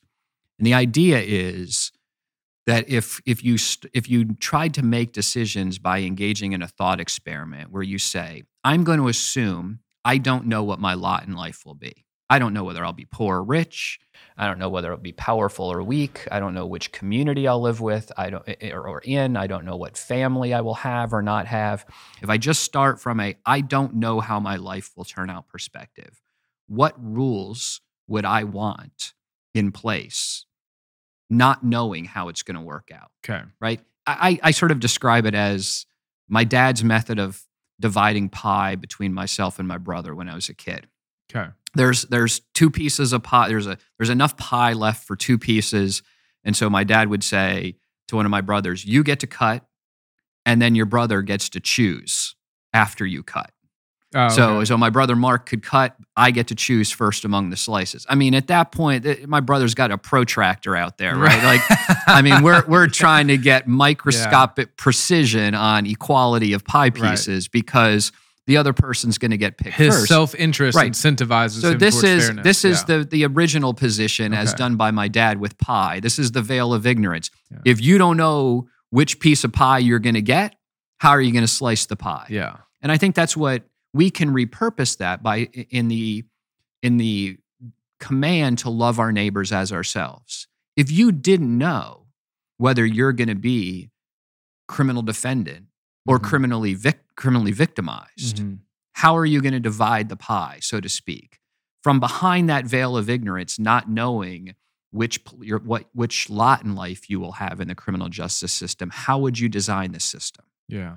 And so it's not defining ethics as utilitarian. It's saying as we apply Christ's command to love our neighbor as ourselves, we can use the thought experiment that Rawls put out there, which is to say, okay, now I'm trying to answer the question, what is reasonable? Right? You mentioned before that Christians could disagree about what are all reasonable means. Yeah. Well, here's a thought experiment to help us discuss that as Christians. How would you define it? How would you define reasonable if you didn't know which way it would apply to you as victim or accused? So let me give an example. Okay. If you thought you had zero chance of ever being criminally accused, Right. and only the chance of being criminally victimized, I suppose you would slice the pie, so to speak, as lowering the burden of proof. Right. Because you'd want more people prosecuted. You want the people who've done you wrong prosecuted. And flip side, if you thought you had zero chance of being criminally victimized, but a pretty good chance of being criminally accused, you'd be like, I want like absolute proof, scientific beyond any doubt. right? You'd want more procedural protections, higher standard of proof. The question is, though, what if you don't know which of those you'll be, and you could be either? Yeah. Well, that forces you to say, well, if I'm a crime victim, I don't want crime victims getting away. But if I'm a criminally accused, I want to make sure I've got an ability to defend myself. And Yeah. now all of a sudden you're forced to say, okay, what's the fair midpoint Mm-hmm. in that system that protects me, whether I'm crime victim or criminally accused, if I'm slice A or slice B of the Yeah. pie. And so I think that's that thought experiment that it is a useful one that we can repurpose. I can say Rawls is wrong in his conception of what ethics is. Justice is fairness, as he calls it, Mm-hmm. but in applying Christ's definition of what is justice, Yeah. Scripture's definition of justice, Rawls' thought experiment can assist me in helping to discuss with my fellow believers and my fellow citizens how we should design the system to achieve all reasonable means of accuracy. I found that so helpful. Very useful, brother. Moving into chapter 8, we start talking about the nature of punishment and even how punishment can communicate love. Yeah. So this is an insight that I think I read from Oliver O'Donovan, who's an ethicist and just war theorist at Oxford, a Christian brother, Anglican. And he made the point, I think it was in his book, Ways of Judgment, that punishment serves a role of communicating. In other words, what we have to do when we operate a criminal justice system is not only say, this person did wrong and this person did right, or this person was harmed and this person did the harm, but we also have to say how wrong it was. Mm-hmm. In other words, there's a difference between jaywalking and capital murder. Right. Those are different wrongs. Maybe they're both wrong, or stealing, shoplifting a candy bar, and rape. Jesus talks about the weightier matters of the law. Exactly, Yeah, right? There's differing crimes, and we would be inaccurate. Going back to my point about accuracy, part of accuracy is speaking accurately not only about the fact that something was wrong, but speaking accurately about how wrong it is. Mhm. So when we give someone who's committed a cold-blooded murder a 10-year sentence, we are speaking a falsehood about the seriousness of what that person did in taking another life. Right. And likewise, when we give someone a 25-year sentence for stealing $250 in videotapes from Kmart, and I'm not making that up, Right. We are telling a lie. We are communicating a falsehood about how serious Mm-hmm. that action was. And so this happens in both directions, that we overpunish and we underpunish. In fact, that idea of overpunishing and underpunishing is the currency on which plea bargaining operates, which I'm sure we'll talk about because Yeah. it's a topic I discuss Right. in there. That plea bargaining operates by threatening to overpunish or promising to underpunish. Yeah. And it in the process tells a lie about the severity of the wrong. It is inaccurate. It fails the principle of accuracy because a failure of proportionality Yeah. is a failure of accuracy. Sometimes when you're talking about this stuff, I feel like I'm just struggling to keep my head above the waters. It's, as someone who hasn't even been to one day of law school versus Yeah. someone who's been practicing law and thinking about these things for 25 plus years. Yeah. Um, Well, I think that part of why I wrote a book and just don't go around talking about this is a book gives you the ability to read a chapter, go back and read a chapter. right. I tried very hard, and hopefully I succeeded to some degree in trying to break this down in small bite-sized pieces. Yeah. Part of why the book's so long is I didn't want to just assume that my readers know many of these things. Yeah. Kind of take it in slow incremental steps. Yeah. Explain aspects of the justice system bit by bit. Yeah. And you can read it and reread it and read it again. Yeah. So I think we certainly haven't covered everything from the first half of the book, but I think we've sufficiently covered we've covered our bases on the theory. I Covering think the we left Christian one ethics. thing out though that All right, I hit me. think is What did we leave important: out? accountability. Okay. And I think this is a central element. So in the theology I lay out at the beginning, I start with the principle of accuracy. Due process is the means by which we get accuracy. Mhm. Proportionality in punishment is speaking accurately about the seriousness of the wrong. I also talk about impartiality, Mhm. that we don't favor victims or accused based on who they are, but we judge them based on what they've done. Right. And then lastly, I talk about accountability. Accountability is speaking truthfully about the wrongs done by those who are administering the system. Okay. In other words, back to what we discussed, that the state has to be restrained. If we don't restrain the state when the state acts unjustly, Okay. we are failing to speak accurately about the state. Right. And that is its own injustice. Do we have the authority to punish the state when it misuses its authority? Well, so I think the implicit, this is back to Romans 13, implicit in government having the authority, being ordained by God to bear the sword against evildoers. That means the government is acting wrongly when the government acts against people who are not evildoers. Right. And we are given the authorization to punish those who use violence against others. So let me break this down. Remember, the government I started with, the government is violence. Right. The conundrum is violence is prohibited. Right. The government is authorized to protect citizens. Sometimes the government must use violence to protect citizens. Right. But again, the government does not have whatever authority the government wants to claim, Right. at least not from God. Right.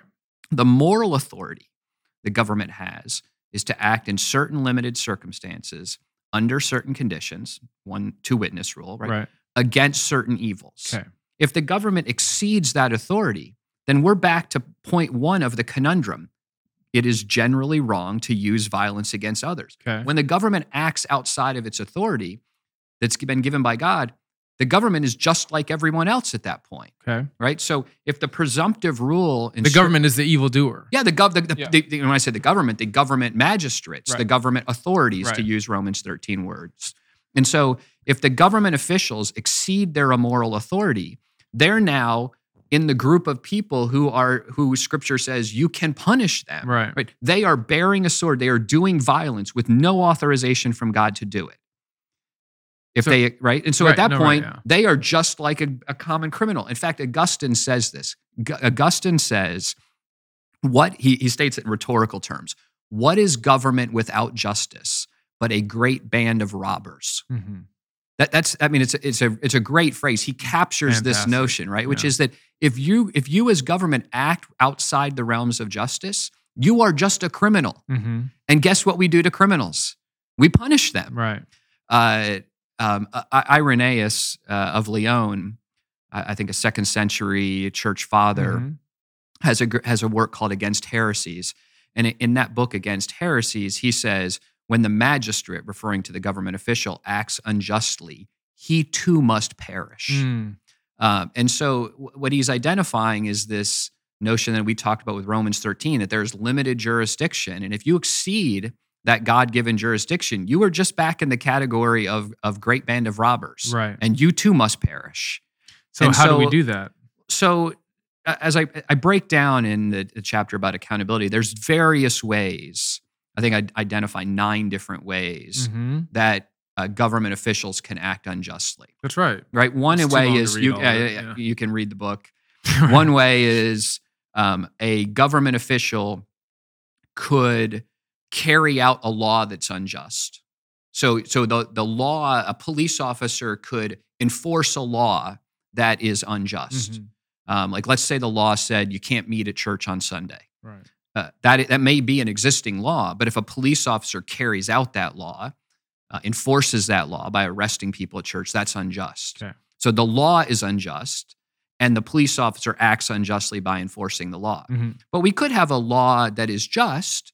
For example, murder is a crime, Right. and a police officer could, in an effort to enforce that law, arrest someone who didn't commit murder. Mm-hmm. So the law is just, but the police officer acted unjustly in Right. prosecuting it. You could have another example is the law could say these procedures must be followed to prosecute someone. And we could say that satisfies the all reasonable means test. Those procedures are the right procedures. But then you could have a prosecutor violate the procedures. That would be unjust. Right. Or you could have a set of procedures that are not all reasonable means. The prosecutor could follow the procedures, but that would be unjust because he or she is following a set of procedures that's unjust. So there's lots of variables on this. And it's like a Rubik's Cube. Right. And that's why I try to list them out and sort of break them into categories.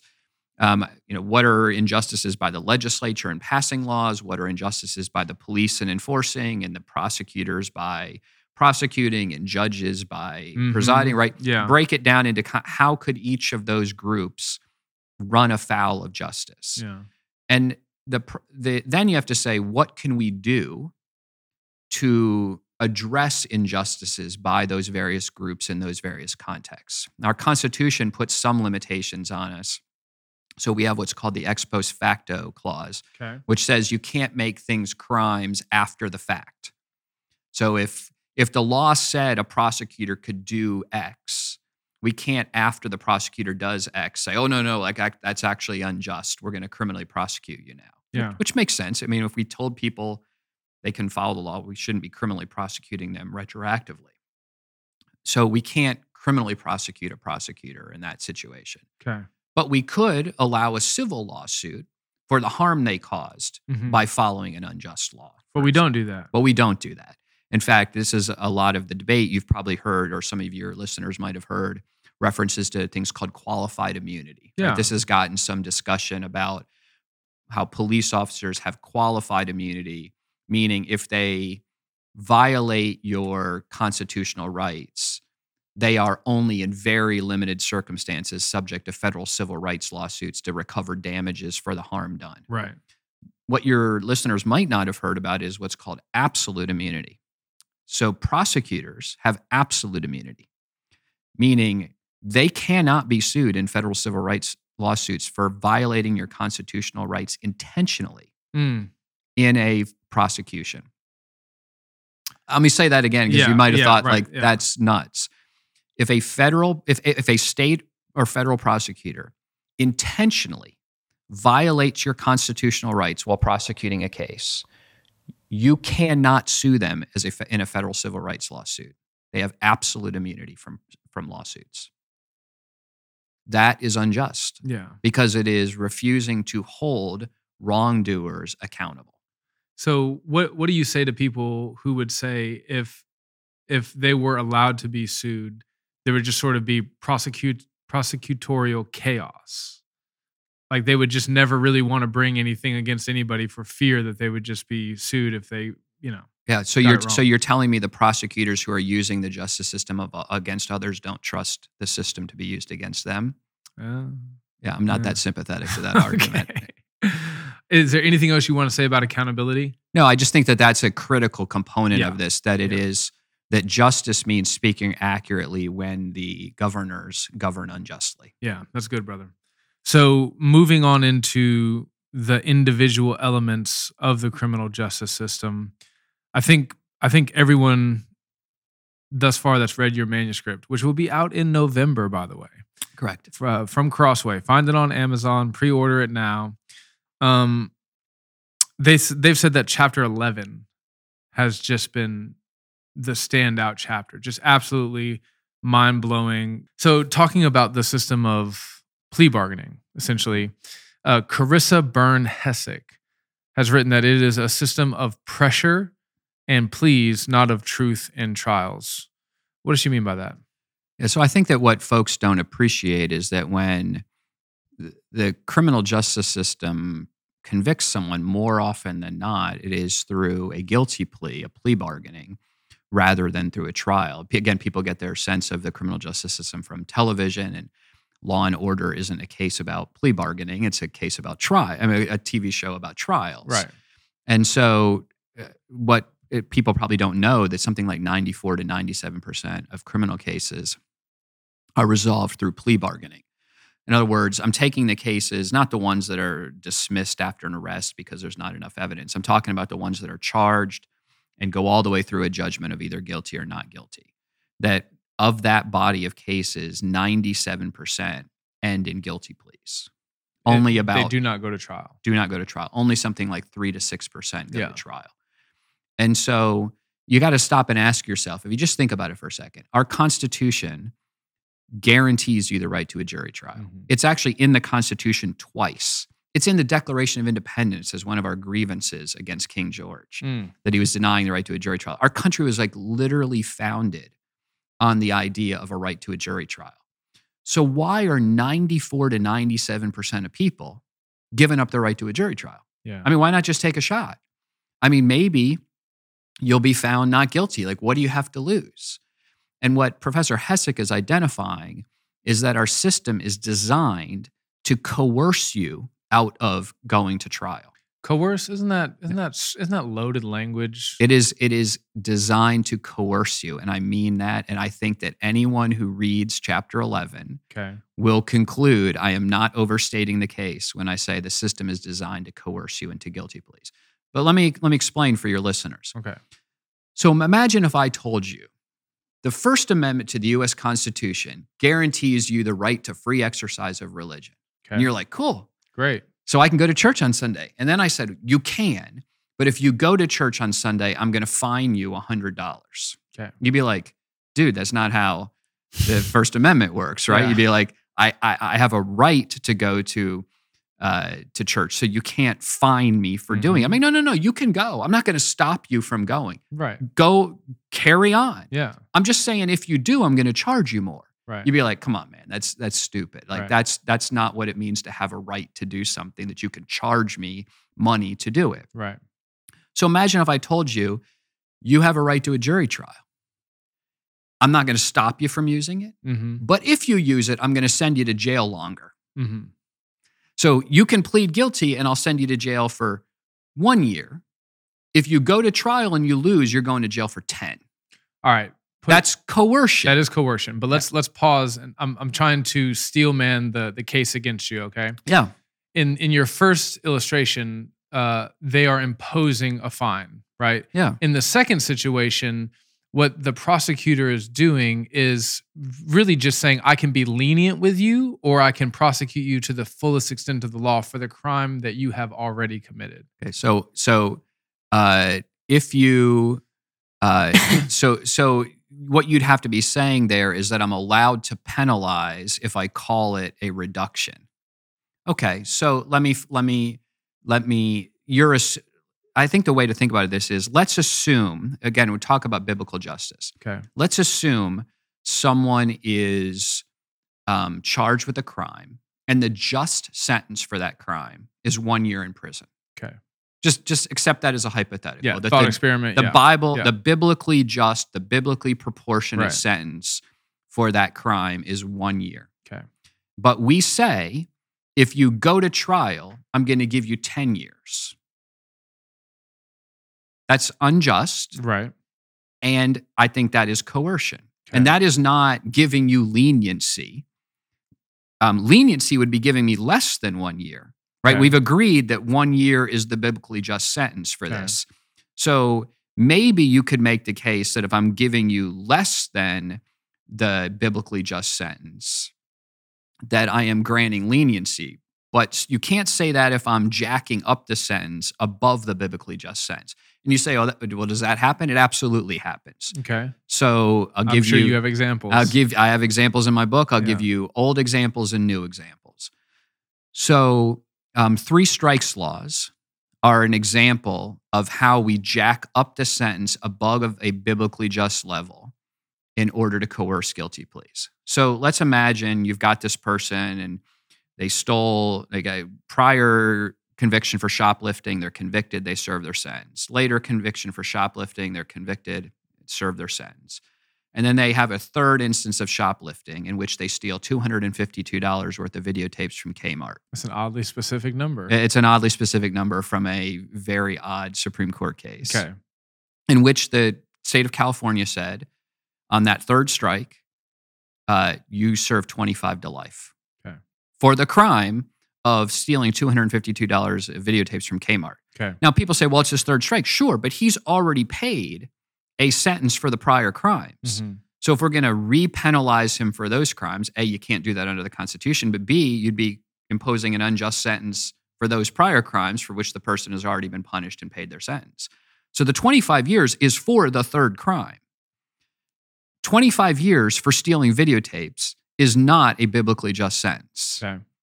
There is no way you're going to convince me that that's, and I don't think it's going to convince your listeners that 25 years for stealing $252 videotapes is a biblically just sentence. A year in prison for every $10 of videotapes. Yeah. I mean, it's kind of hard to say that's a proportionate response. So this is how you say, well, what's that have to do with plea bargaining? The way 3 strikes laws works is on that third strike, let's say someone comes in and they're arrested for the stealing the $252 in videotapes. The prosecutor could just charge them with stealing $252 in videotapes and they'd get whatever they'd get, a year in jail or whatever the sentence would be. And the prosecutor can threaten and say, if you plead and take the year, take the whatever the biblically just sentence is, if you plead, we'll give you the biblically just sentence. If you refuse to plead, I will add the charge of 3 strikes and give you a biblically unjust sentence. And that's in fact how the system works. And in fact, the Supreme Court said in a case involving passing bad checks of, I think, under $100 as a third strike, the Supreme Court had to consider, is threatening to add the 3 strikes, 25-year to life sentence if someone doesn't plead permissible? Mm-hmm. And the court said yes. Yeah. In other words, we can threaten people with unjust sentences if they refuse to plead. And one of the ways that they do that, which you talk about in the book, is by running a bunch of additional charges that they have the option to not run. Yeah, that's what I'm talking about, where you can say, here's the crime you committed.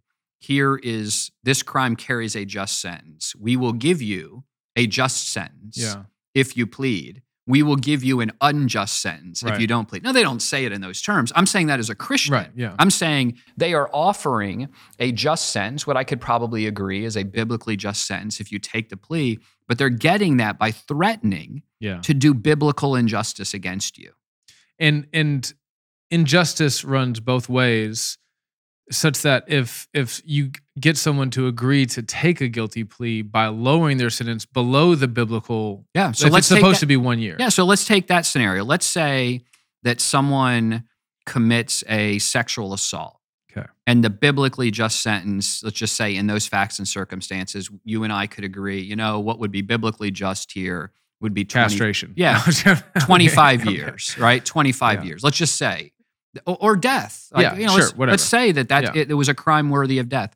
And so the prosecutor says, I will give you a 1-year sentence or a 5-year sentence if you will plead guilty. Yeah. Now, that defendant might be thrilled. Right. Because he's getting injustice in his direction. Yeah. But that's not loving the victim.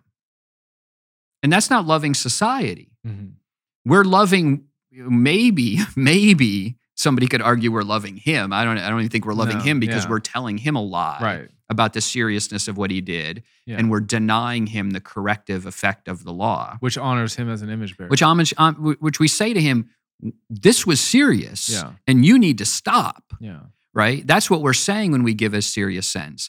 By giving a lenient sentence, we're saying it wasn't that big a deal, and you might do it again because we haven't really disciplined you. Right. And we haven't really loved him, and we haven't loved the victim because we have not said to the victim, we recognize this as serious as it is. Yeah.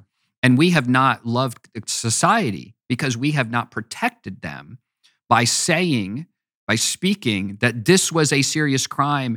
And if you people out in the culture commit it, we will punish you, and thus hopefully deterring other people from doing it. So by telling a lie about the seriousness of the offense, by imposing a disproportionately lenient sentence, we're not loving anybody.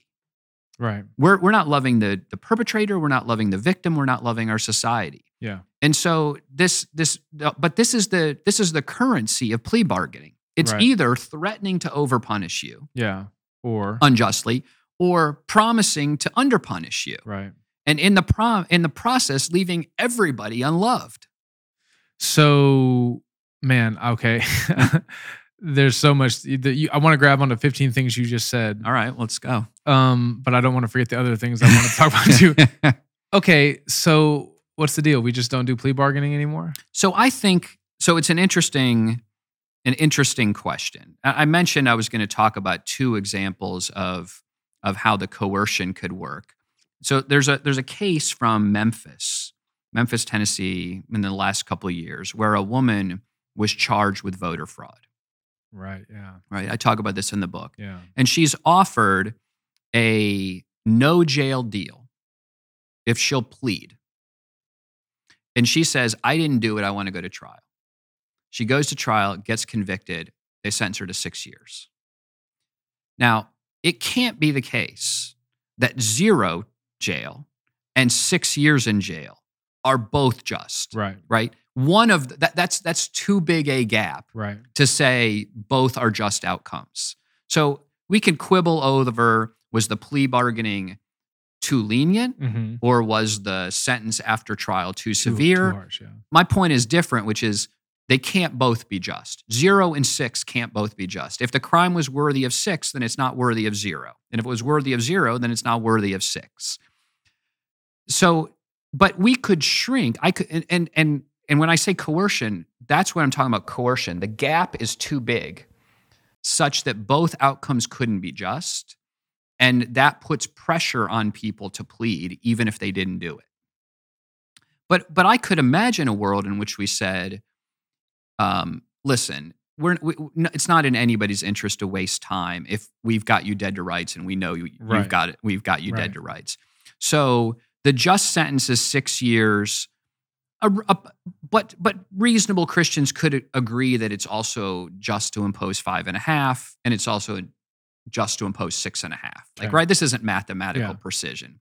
So I think if you took a case where it was just to impose somewhere between 5.5 and 6.5, Mm-hmm. you could say, listen, we'll give you the low end of that range, 5.5, if you plead guilty.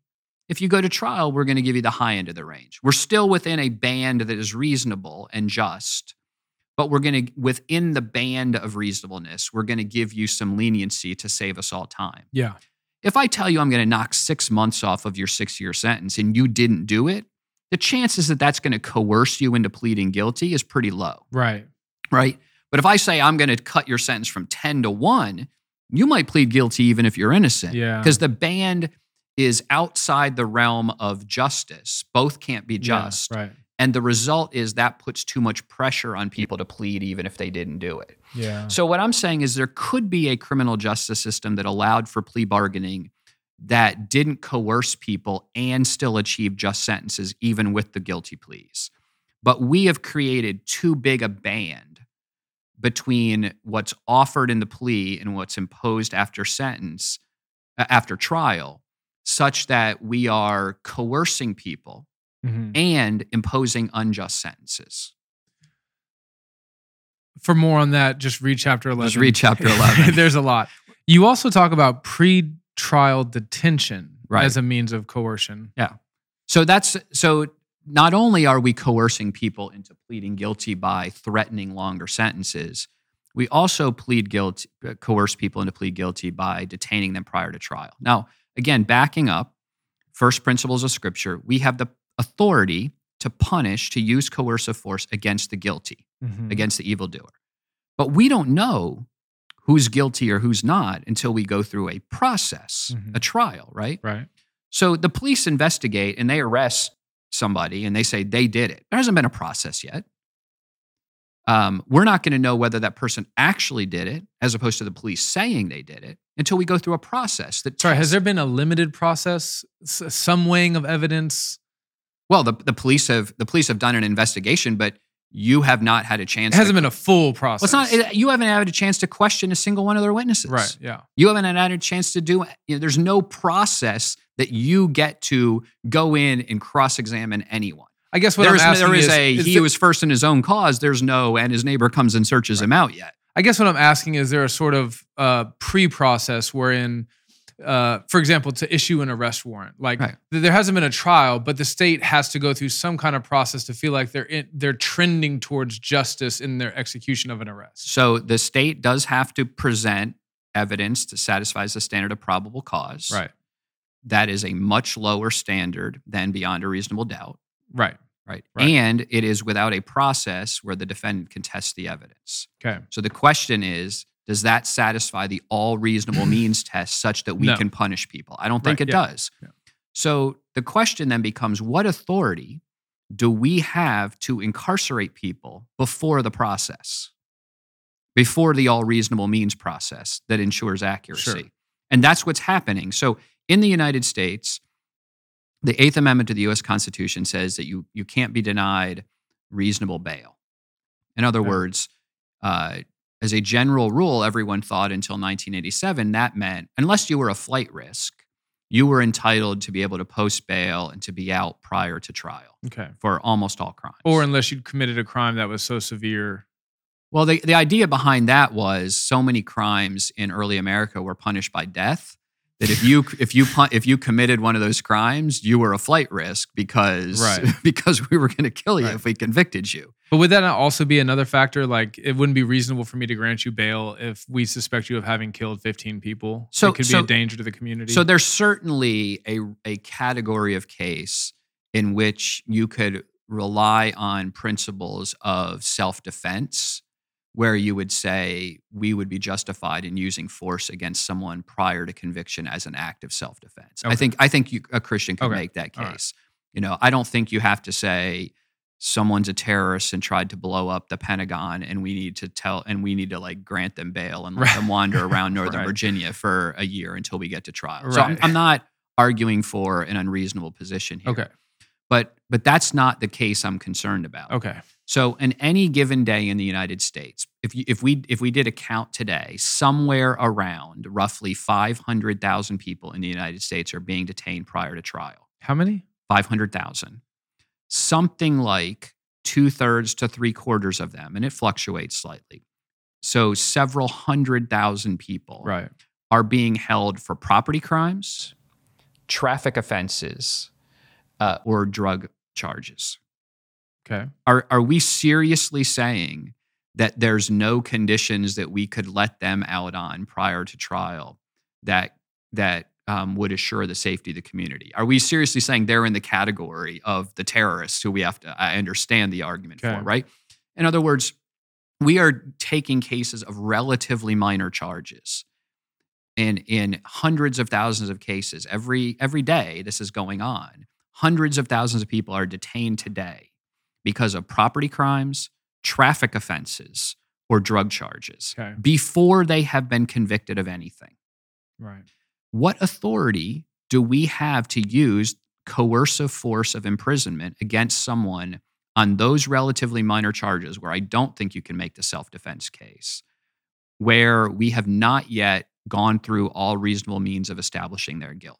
Have we not made it possible for them to bail out? So two issues there.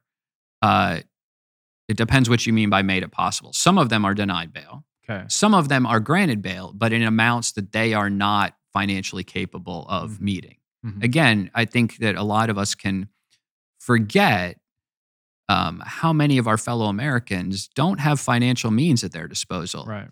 The estimates are that the average bail amount in the United States is $10,000. How many Americans do you know Yeah. have $10,000 laying around? Yeah. I mean, for a lot I of mean, people, even middle class Americans. middle class, you know? right? I mean, that Yeah. is a substantial amount of money for most Mhm. people. And so to say you can't get out of jail prior to trial unless you can come up with $10,000 is to say you can't You get out can't- of yeah, jail right. prior to trial. And the question is, for someone charged with a traffic offense, what moral authority do I have to imprison them prior to trial?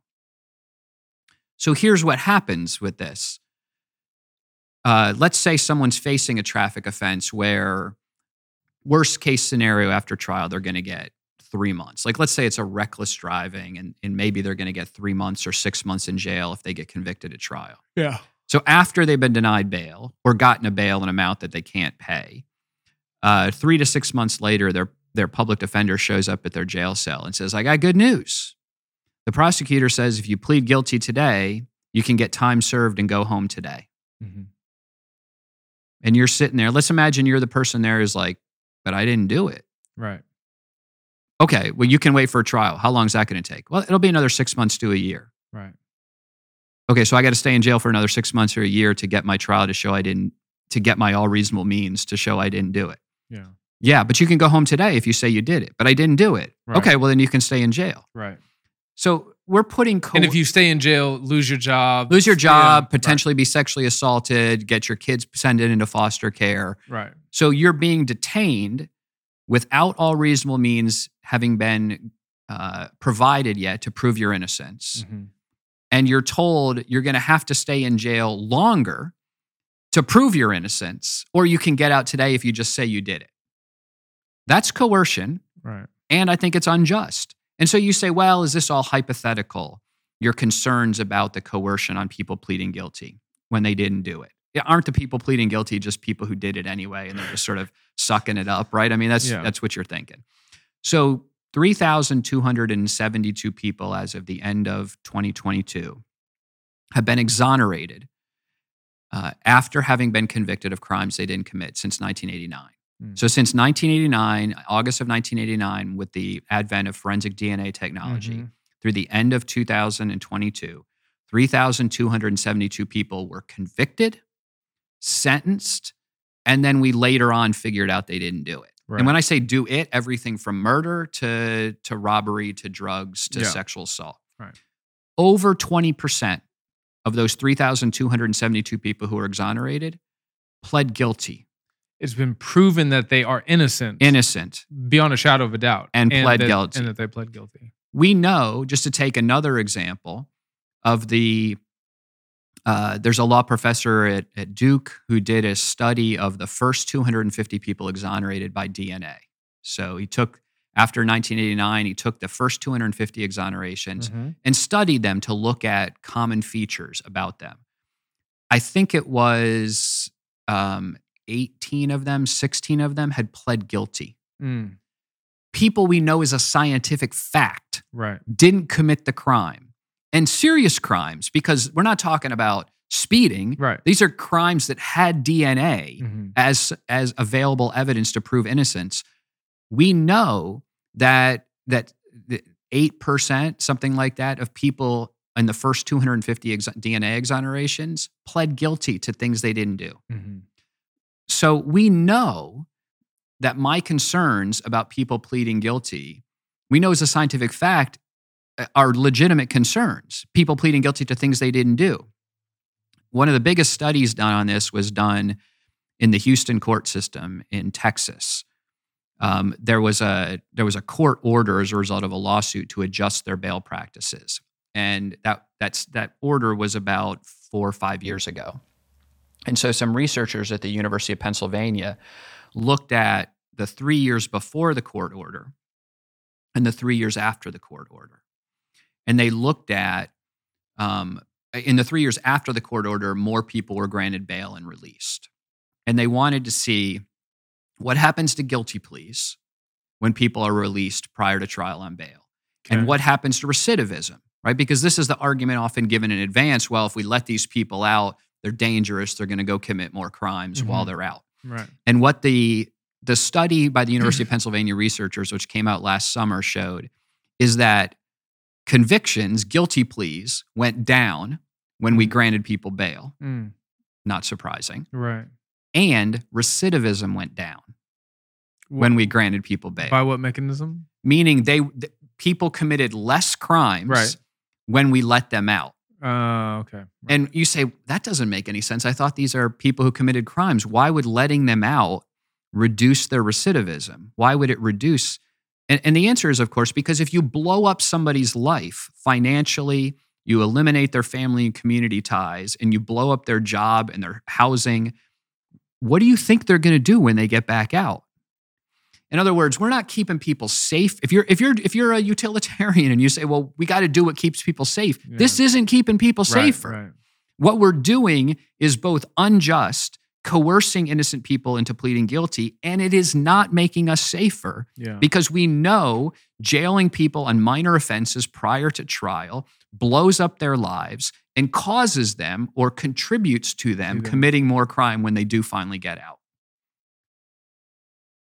So if you want to be just and have less crime, then we should not be detaining at the rates we're detaining prior to trial. Guys, I've read every word of, except for the footnotes and the end notes and the bibliography. 900 footnotes. Yeah. Every word of text in the book, and chapter 11 was the place where I just had to stop and just gather myself.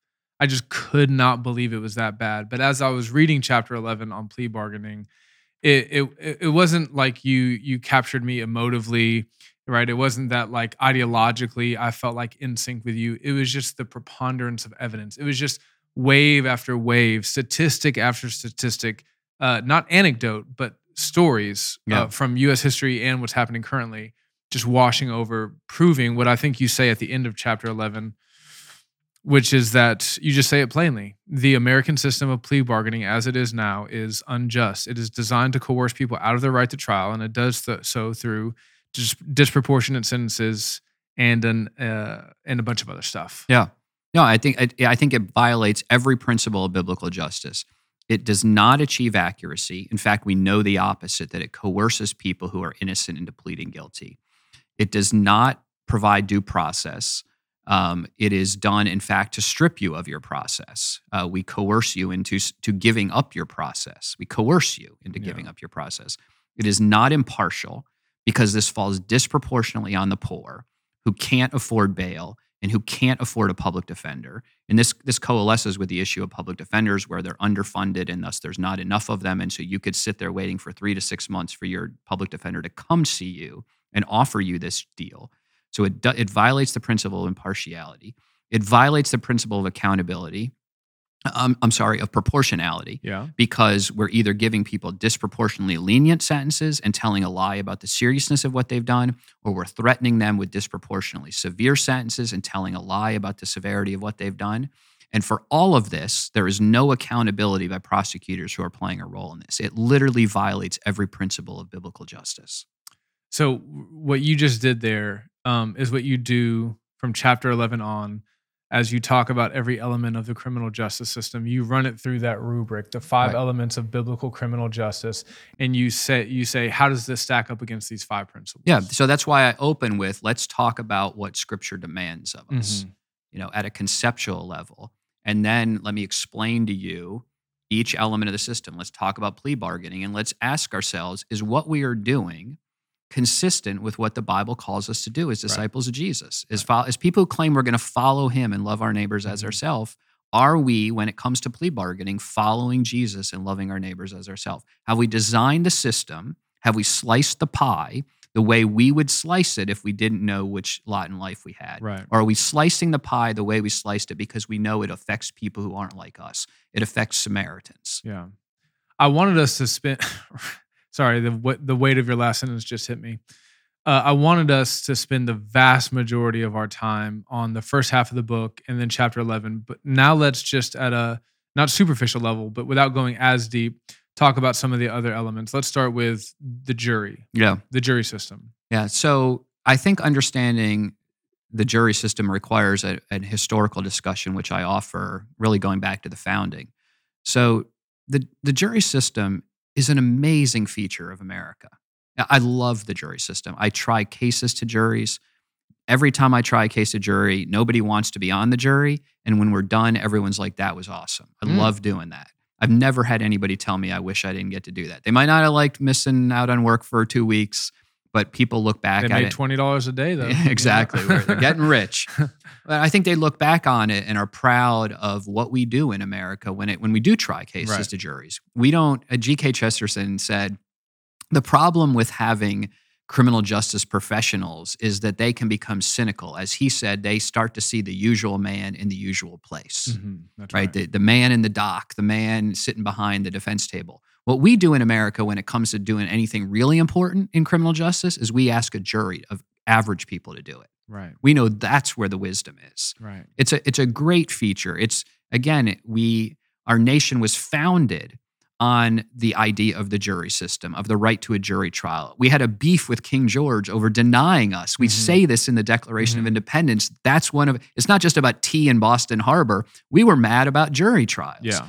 And we revolted over that. This is literally a revolutionary idea. Yeah. For us as Americans. I believe in it. I love the jury trial. Thomas Jefferson viewed it as a protection. Tocqueville talks about this as well, that it's a protection. It's a way that the average person can participate in government and can say to government officials, that's overreach. We're not going to join you in punishing this person. You're doing a great job selling me. Right. On So the jury I system. love the jury system, and I want people to understand that it is a great feature of America. But the history of the jury system in America is that we only let white men do it. Okay. So here's where we're getting to the necessary race. intersection. Yeah, of race. I'm not gonna shy away from the history, Right. even if it makes us uncomfortable. It was not until we didn't allow women. There was no constitutional right for women to be on juries until 1972. Somewhere in the 70s, Wow. late 60s, might be. I don't 60s. think you say that. Might Did be. you say that in the It's book? in a footnote. Okay. I think it was late 60s, early 70s before we said you couldn't exclude women because they're women. But we didn't have any African Americans serve on juries in the United States until the best historical research is till around 1855, 1860. So African Americans couldn't serve at all. And there's a history, even after 1860, of prosecutors attempting to exclude African Americans because they're African Americans. And they became increasingly creative in their mechanisms. So early on, in a case called Strouder versus West Virginia, the Supreme Court said you can't have a law that says only white people can be on juries. Okay, so prosecutors then say, okay, well, when we make up lists of who our jurors are, we're just not going to include black people on the lists. Nope, you can't do that. Okay, well, we're going to say only people of character, and we don't know any black people of good character, so we're going to keep them off the list. And the Supreme Court says you can't do that. And so then they say, okay, we're going to pick them randomly with slips of paper. And so they put all the white names on white paper and all the black names on yellow paper. And they have a child reach in and magically, all the white slips and no yellow slips. And the Supreme Court's like, come on, like we know statistics, like that's not real. And so there's this, what you see is this tug of war going on between prosecutors trying to exclude black people and the Supreme Court trying to rein this in, that's running from the late 1890s into the mid 1900s. I'm talking about like 1950, 1960. So the last effort that prosecutors made to exclude black people from juries was through the use of what's called a peremptory challenge. So briefly, when you go you're called for jury duty, they ask you questions to see, should you be disqualified what's called for cause. Right. Maybe you know the defendant, you know the police officer, you're friends with the prosecutor, you yourself have been a victim of this type of crime. Good reasons. Anything that would affect your impartiality. Right. That you may be a perfectly fine juror, but not for this case. Right. So those people are excluded for cause. But then both the prosecution and the defense have the ability to strike people what's called peremptorily. You don't need a reason. So imagine I'm the prosecutor and you walk in and I see that you have tattoos. And I'm like, yeah, I'm a little sketchy on people who have tattoos might be like government skeptics. Or you have an ACLU t-shirt. And I'm like, I'm not sure I want him. He's sort of like against the government. So I'm going to just use a peremptory. It's not cause your tattoos or your ACL. You don't have to tell anyone anything. Yeah, I don't have to give a reason. I can just say, I don't like the guy with the ACLU t-shirt, or excuse juror number 4. Right. The way it goes, like, I thank and excuse juror number 4. So you get up and you're like, cool, I can, go back to juror number 4 goes home and looks in the mirror. Why? What's wrong with me? So what happened though is prosecutors realized, okay, I can't exclude jurors based on law, and I can't exclude them from the white slips and the yellow slips, and I can't use all these other means, but I don't have to give any reason for peremptory, so I'm just going to use all my peremptories to strike all the black people. And recognizing that in a world where African Americans make up a minority of the population, and in a time when excluding people from the right to vote was excluding them from jury service, it was very hard for even African Americans to get on the lists to show up. You didn't need a lot of peremptories to keep the African Americans off the jury. Yeah. And so you didn't have to use up all your preemptories. Or if you did, you had enough. Right, okay. Right? I mean, if you say African Americans are 10 to 13% of the population, you don't need that many peremptories on a jury of 12 to knock the 2 or 3 out. Right. So there's this history of prosecutors using peremptories to get all white juries. Or studies also show if you have only one African American on a jury, or one of any racial group, right? If you're sort of isolated as one, you're just going to go with the crowd. It's hard to hold out, right? So it was not until 1986. 1986. I was 14. The year I was born. Okay, right. So this is not ancient history. No. It was not until 1986 that the Supreme Court said you can't exclude people through peremptories on the basis of race. 1986. That's the history in America. And you might say, well, I'm at least glad that they stopped that in 1986.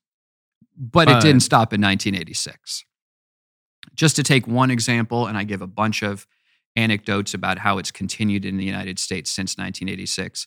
In 2019, Justice Brett Kavanaugh, no liberal, right? No liberal justice. Trump appointee to the Supreme Court, writes an opinion reversing the conviction of Curtis Flowers, who was tried 6 times for murder and sentenced to death, convicted and sentenced to death 4 times, each of the convictions getting reversed for various reasons. And in those 6 trials, the prosecutor was using his peremptory challenges to strike the African-American jurors. What the court found was, I think, 42 out of 43 African-American jurors that he could strike with peremptories, he did. And Justice Kavanaugh, writing an opinion for the court, said, "You've got to be kidding me. This is all a coincidence." Yeah. And sent the case back to be retried without using peremptories to strike jurors on the basis of race, at which point the prosecutor dropped the case and was reelected that fall. Yeah. Okay. So no accountability, no impartiality, right? And in a way is affecting accuracy. And you have to believe it's affecting accuracy, because if you don't believe it's affecting the outcomes, then why is the prosecutor doing it? Right. You wouldn't do it unless you thought it was affecting outcomes. Again, let me be an interlocutor here. Yeah.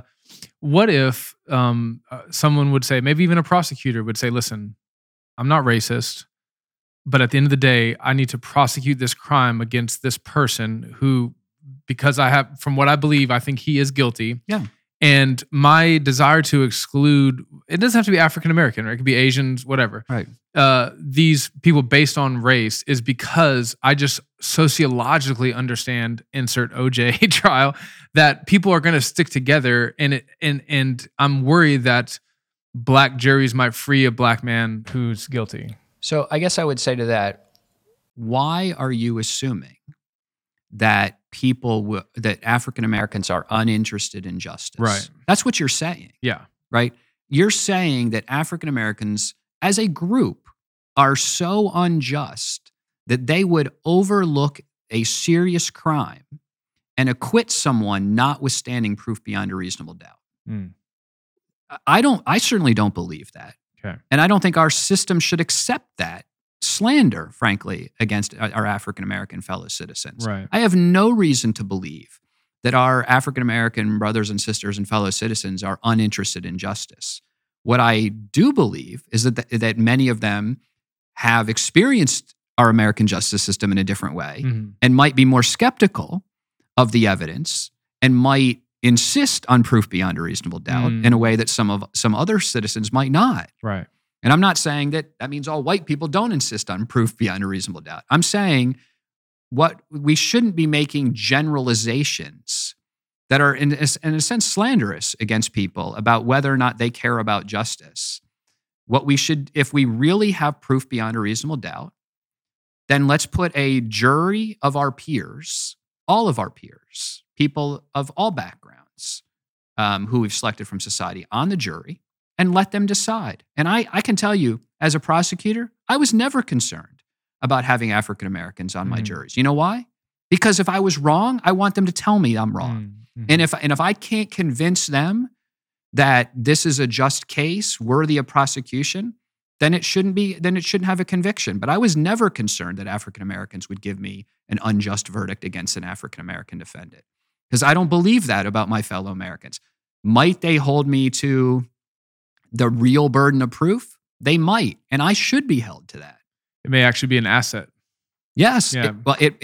Listen, if at the end of the day, my proof isn't strong enough to convince 12 Americans who we could not eliminate for cause. Right. Again, we're not talking about people who have expressed bias. Right. We're talking about people who have sworn to the court that they can be fair and unbiased. That's the only way you're getting through. Right. So I'm calling them liars? Right. As a racial group? That's based insane. on nothing other than their skin based color, on nothing other than the racial category. Yeah. Very well said. We're going to move on from juries to judges. Go. Well, juries decide the facts of the case. Judges rule on objections about evidence, rule on what evidence will come in, and then instruct the jury on the law. They have a much more limited role in the case. But that doesn't mean that they don't have a role that matters. And ultimately, they impose the sentence in most instances. That's right. Sometimes a jury can impose the sentence, but usually it's the but judges. Much more common to have judges impose sentence. And so you have them interpreting the law, making judgment calls about what evidence comes in, and then making judgment calls about sentencing. And so we want judges who are impartial. Yeah. We want judges who have a sense of proportionality. We want judges who have a sense of due process in ruling about what means, whether the means are all reasonable means that will be afforded to a defendant to present his or her case. And so that raises questions about how we select judges. We talked about how we select juries, but how do we select judges? So there's really two different models in the United States. At the federal level, the U.S. Constitution provides that judges are nominated by the president, confirmed by the Senate, and they have a lifetime appointment. And they also can't have their salary cut. They can't have their salary cut. That's right. You've read the book. Hey. Because it wouldn't be any good to have a lifetime appointment as a judge and then they can starve you out. Right. Yeah. And so the idea behind a lifetime appointment is that you won't feel the pressure to rule in favor of one party or the other, depending on how it will play in an upcoming election. Right. You have the freedom to try to do justice. The downside is that there's not accountability. If you prove to yourself to be someone who's not a person of justice, it's much harder to remove you. You could be impeached. But I think we know from history that's a high bar. It should be a high bar. If we're going to give lifetime appointments, we don't want to be retracting it willy-nilly. That's right, yeah.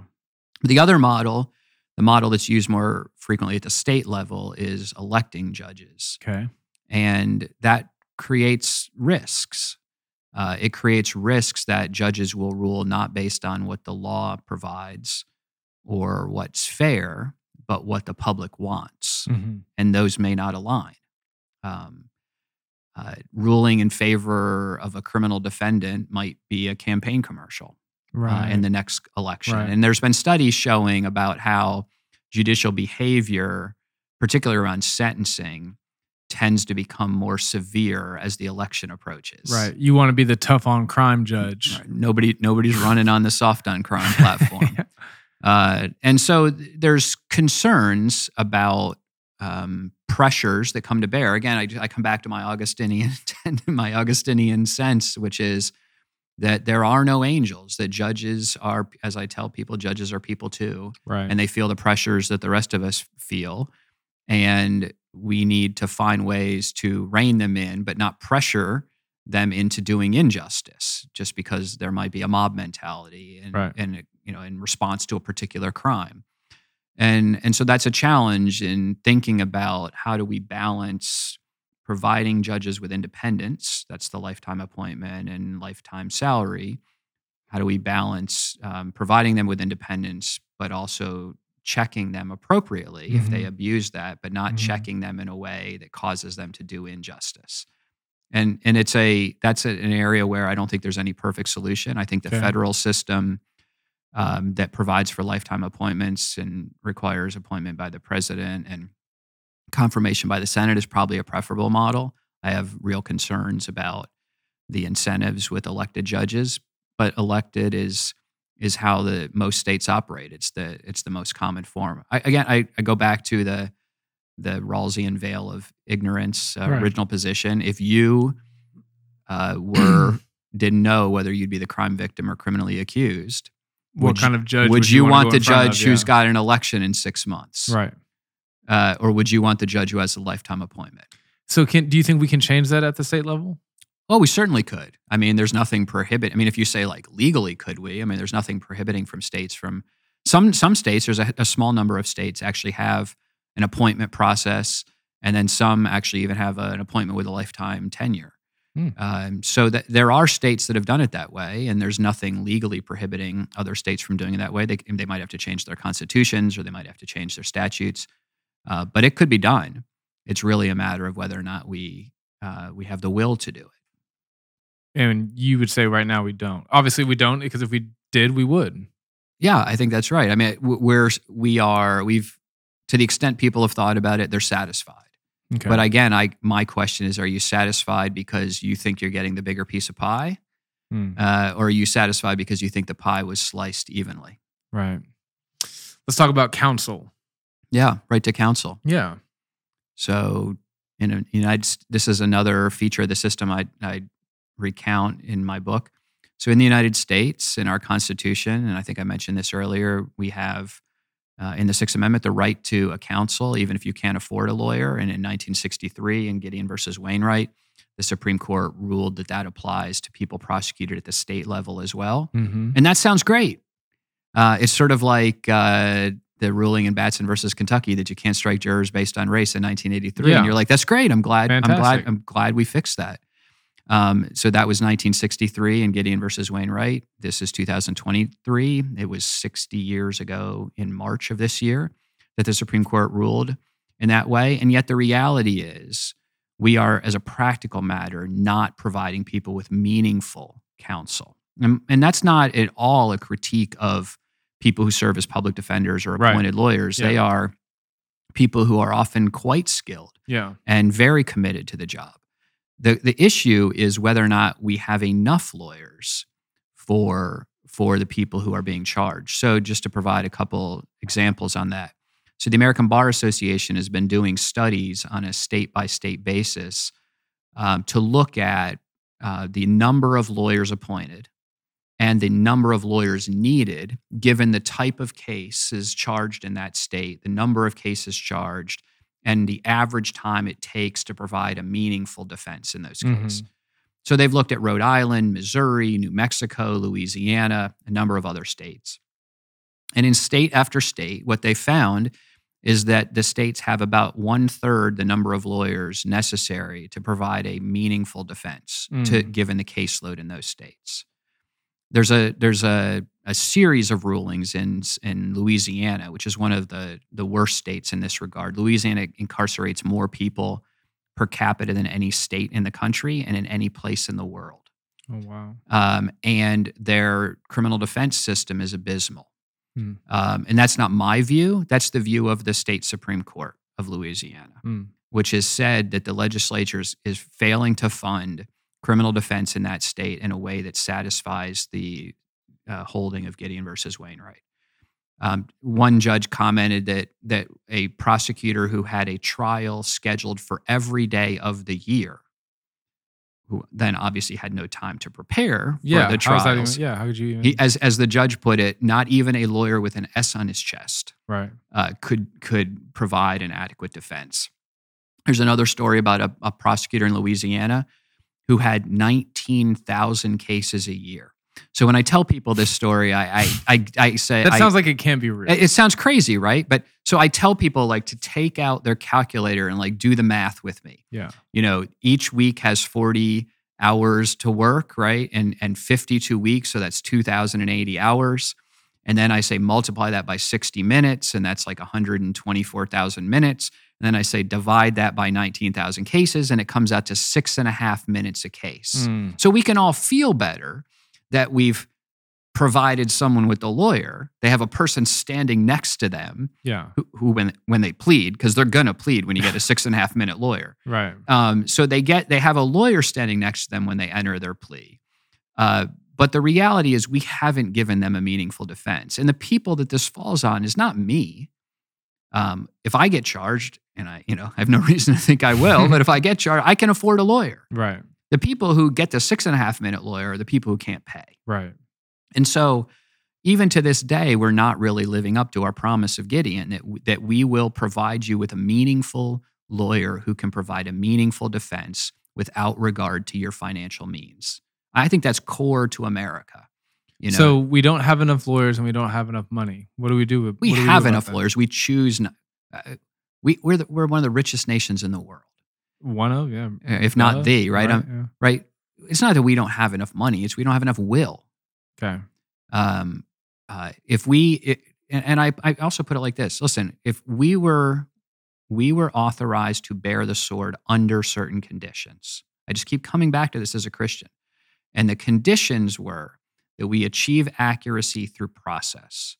And that process means if you're going to load up the government with a lawyer who knows the rules to represent them, then you got to give the defendant a lawyer who knows the rules to represent him or her. Yes. As I was listening to you talk about this the other night, I kept going back to your distinction, the way you talk about not everything that's immoral should necessarily be criminalized. Right.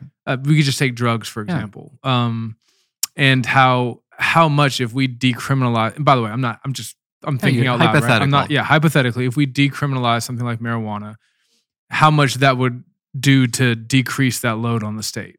Right. I mean, I think that's what people don't really take into account is that every time you make something a crime, the legislature adds a new crime or chooses to keep something a crime.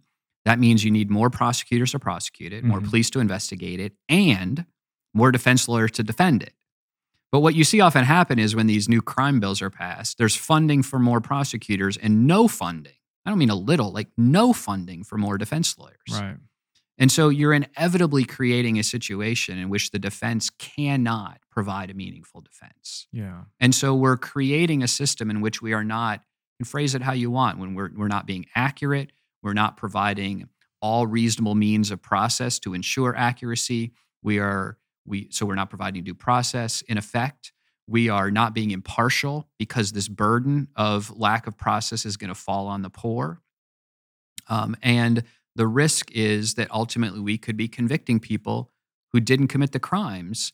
And when you look back at the situations with the exonerations I mentioned earlier of the 3,272 exonerations since 1989, so many of them are cases where the lawyers just didn't do everything that needed to get done, and often because they just didn't have the time. Right. And so if we're going to provide all reasonable means of procedural protection in order to achieve the biblical goal of accuracy, the biblical mandate of accuracy, that means funding defense lawyers for the poor, so that the poor can be defended fairly, and so that we as a society can have confidence in the verdicts reached. I'm sure there's more that we can unpack there. Let's move on to the next section, evidence. Yeah. So as you just kind of think, we're sort of proceeding through a trial, right? We've defined a crime. We've picked a jury. We've got a judge to preside over it. We've now got a defense lawyer in place, hopefully. Yeah. And now we're going to move to the evidence. And there's a lot to talk about with regard to evidence. Just two things I'll highlight. One, the same year that the Supreme Court decided Gideon versus Wainwright and said you had the right to a lawyer, the Supreme Court also decided a case called Brady versus Maryland, in which they said you have a right to evidence of your innocence. Which is mind-blowing that they had to say that. Right. Yeah. I just wanted to pause there and just let that sink in. In 1963, the U.S. Supreme Court said, if the police collect evidence of your guilt and innocence, they have to give your defense lawyer the evidence of the innocence so they can use it. Because it wouldn't be a meaningful process if we said we're only going to consider the evidence of guilt. Right. Right. So if the prosecutor or if the police go out and investigate and they find two witnesses who say, I saw that guy do it. But the third witness who was standing in that group saying, that's not him. The guy who did it was wearing different colored jeans. Like they can't hide the guy who's has a different description and only bring in the two people who said you did it, Right. and who can identify you. They have to hand over, and then your lawyer, as part of engaging in a reasonable defense, can decide, do I want to use that evidence or not use that evidence? But if the lawyer never knows about that evidence, then the jury will never even have the possibility of knowing about that evidence. This is not some radical proposition that trials should include the evidence of guilt and innocence. But it wasn't until 1963 in Brady versus Maryland that the Supreme Court said that's the law. But the good news is now that the Supreme Court has spoken on that, we just do it. Yeah, just like Batson in jury selection, and just like Gideon and the right to counsel, we got that all squared away. The court has spoken. The court has spoken, and no one is going to disagree. So talk to me about Brady violations. Yeah, so in 2012, I believe it was, a federal court of appeals judge appointed by President Reagan wrote an opinion after looking at a series of cases and said, this is a quote, "There is a epidemic of Brady violations abroad in the land." That was his assessment, that this is a runaway catastrophe of Brady violations. We all now, epidemics and pandemics, we're all familiar with. That's what he's saying. It's spread everywhere. Yeah. And with very little effort, I was able to find numerous cases in the last year of convictions being overturned because of Brady violations. It is a constant problem with the police and prosecutors not handing over evidence in their files of the defendant's innocence. And when you look at the exonerations, again, the 3,272 exonerations since 1989, you're not going to be surprised to learn that a very large percentage of them involve Brady violations. It's a perpetual problem. And there's probably a long discussion to be had about what's motivating it. I think part of what's motivating it is, again, I come back to absolute immunity and qualified immunity. If a prosecutor can intentionally violate your rights and knows they cannot be subject to a federal civil rights lawsuit, that means they can intentionally violate your Brady rights. They can intentionally hide evidence of your innocence, and you cannot sue them in a federal civil rights case. So we're not achieving accuracy. We're violating due process because the process we're giving is meaningless. It doesn't involve all reasonable means to achieve accuracy. This is falling disproportionately on the poor, who have overworked appointed lawyers who don't have the time to dig on their own, and have to trust that the evidence is being handed over. And the result is, and for all of this, there's no accountability for the prosecutors because they're immune from lawsuits for this and are almost never disciplined by the State Bar Association for. Almost never. Like I went looking for cases of that happening, and it is almost never occurring. So like they can't be sued, but like the one means of accountability that is there, the State Bar could take their law license, and they just don't. And it doesn't happen. It's so rare for that ever to happen. And its frequency, which I'm talking about like less than 5 instances I could find of like serious discipline. I should say less than 5 cases where someone's been prosecuted for that. And it doesn't match. If there's an epidemic. If there's an epidemic, you can't line that up with the number of rare number of cases where anybody's being disciplined for this. Okay, so that's Brady evidence. Yeah. That's your one of two. Yeah, the second thing that I write about at length in another chapter on evidence is the degree to which we wrongly think that scientific evidence that is being used in criminal cases is reliable. Okay. So the National Academy of Sciences sponsored a study that was directed by, I think Congress directed them to undertake it back in the early 2000s. The panel assembled some of the leading scientific thinkers in this area, some federal judges, and they wanted to answer the question, is scientific evidence that's introduced into court and is used to identify supposed perpetrators, is it reliable? In other words, if a scientist comes in and says, I did this bite mark comparison, and I know that Sean committed the crime, like, is there any scientific basis for that? Like, is that a scientifically legit thing? And what this panel, National Academy of Sciences panel, leading scientists, leading federal judges, concluded was that outside of forensic DNA technology, none of the scientific means used to identify people have any reliable science behind them. I heard about this not first from your book. I heard about it in a book about arson investigations. Mhm. There's a whole industry built up on Right. forensic evidence for who started the fire. Yeah. And after like 20 years, a bunch of fire science guys got together and they said, yeah, this is all pretty much pseudoscience. Yeah. But they put people in prison over this. Yeah, no, there's a man in prison today, a case I write about in the book, in Alabama, as we sit here today, who was convicted based on bite mark evidence, which the scientist who offered the evidence now acknowledges was not legit, and yet the state still holds him. Another form of evidence is eyewitness accounts, and those are notoriously unreliable as Notoriously unreliable. like horrifically unreliable. So just again, some data on that I mentioned before, the professor at Duke who studied the first 250 DNA exonerations. Well over half of those involved eyewitness testimony. Many of them multiple eyewitnesses. One of them, 5 eyewitnesses said the person did it. Yeah. And we know as a scientific fact based on DNA technology that did not happen. When someone tells you, I remember exactly what happened, they do not.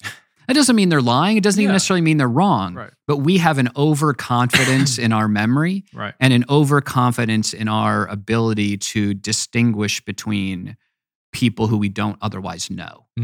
I mean, obviously, I'm not going to mistake you for somebody else. Yeah. But or at least other than Stephen Furtick. Don't do that. but my ability to distinguish. It's worse across racial lines. We know that again as a scientific fact. There's been numerous studies done on this, and it's not just white towards black. I mean, It's just a human limitation that we are not as good at identifying people as we think we are. Yeah, and so it is regularly resulting in false convictions. But jurors think it's like the gold standard. Like somebody said they saw him do it. I mean, I think this is an example of why Scripture says, man, we're not going to do this without at least 2 or 3, right? Because the notion that one person can, with any reliability, any degree of confidence, confirm who committed a crime is not what we think it is. Right. It's not as reliable as we think it is. Yeah. And so there's things that we can do. And so you say, well, does that just mean we don't rely on eyewitness testimony? Yeah. No. What it means is, again, the professor who did the study on the 250 exonerations after DNA technology, and he looked at the ones with false witness identifications. And by false, I just mean wrong. I don't mean that the witnesses were necessarily trying to lie. They were just wrong. Yeah. And the reality is, looking at those, you can see things that happened during the investigation that suggest that it indicate that the police were probably being suggestive of the answers, even if not intentionally, but the way they showed photo arrays, or who they put in the photo arrays and how similar or different they looked, or the conditions or the time lapse. In other words, we know from studies that have been done the types of activities during the investigation that can contribute to false identifications. Right. And so there's much to be done there, I think, where we could develop some limitations and put some parameters around eyewitness identifications that could increase our degree of confidence. Because listen, again, I say, no one is loved with a false identification. The person falsely accused is not loved. The person who's not convicted, who did it, is not loved because he or she gets no discipline from the system. And the victim is not loved. Society isn't loved. Even the person who wrongly identifies someone is not loved. Right, because they think I helped contribute to something that they did. I mean, it's just an all-around failure of love. And we should care about that. We should care about all of those neighbors, but all of them are impacted. So even if you only care about one of the neighbors more than the other, you should care about this. Yeah. This is not achieving love, and thus not achieving justice.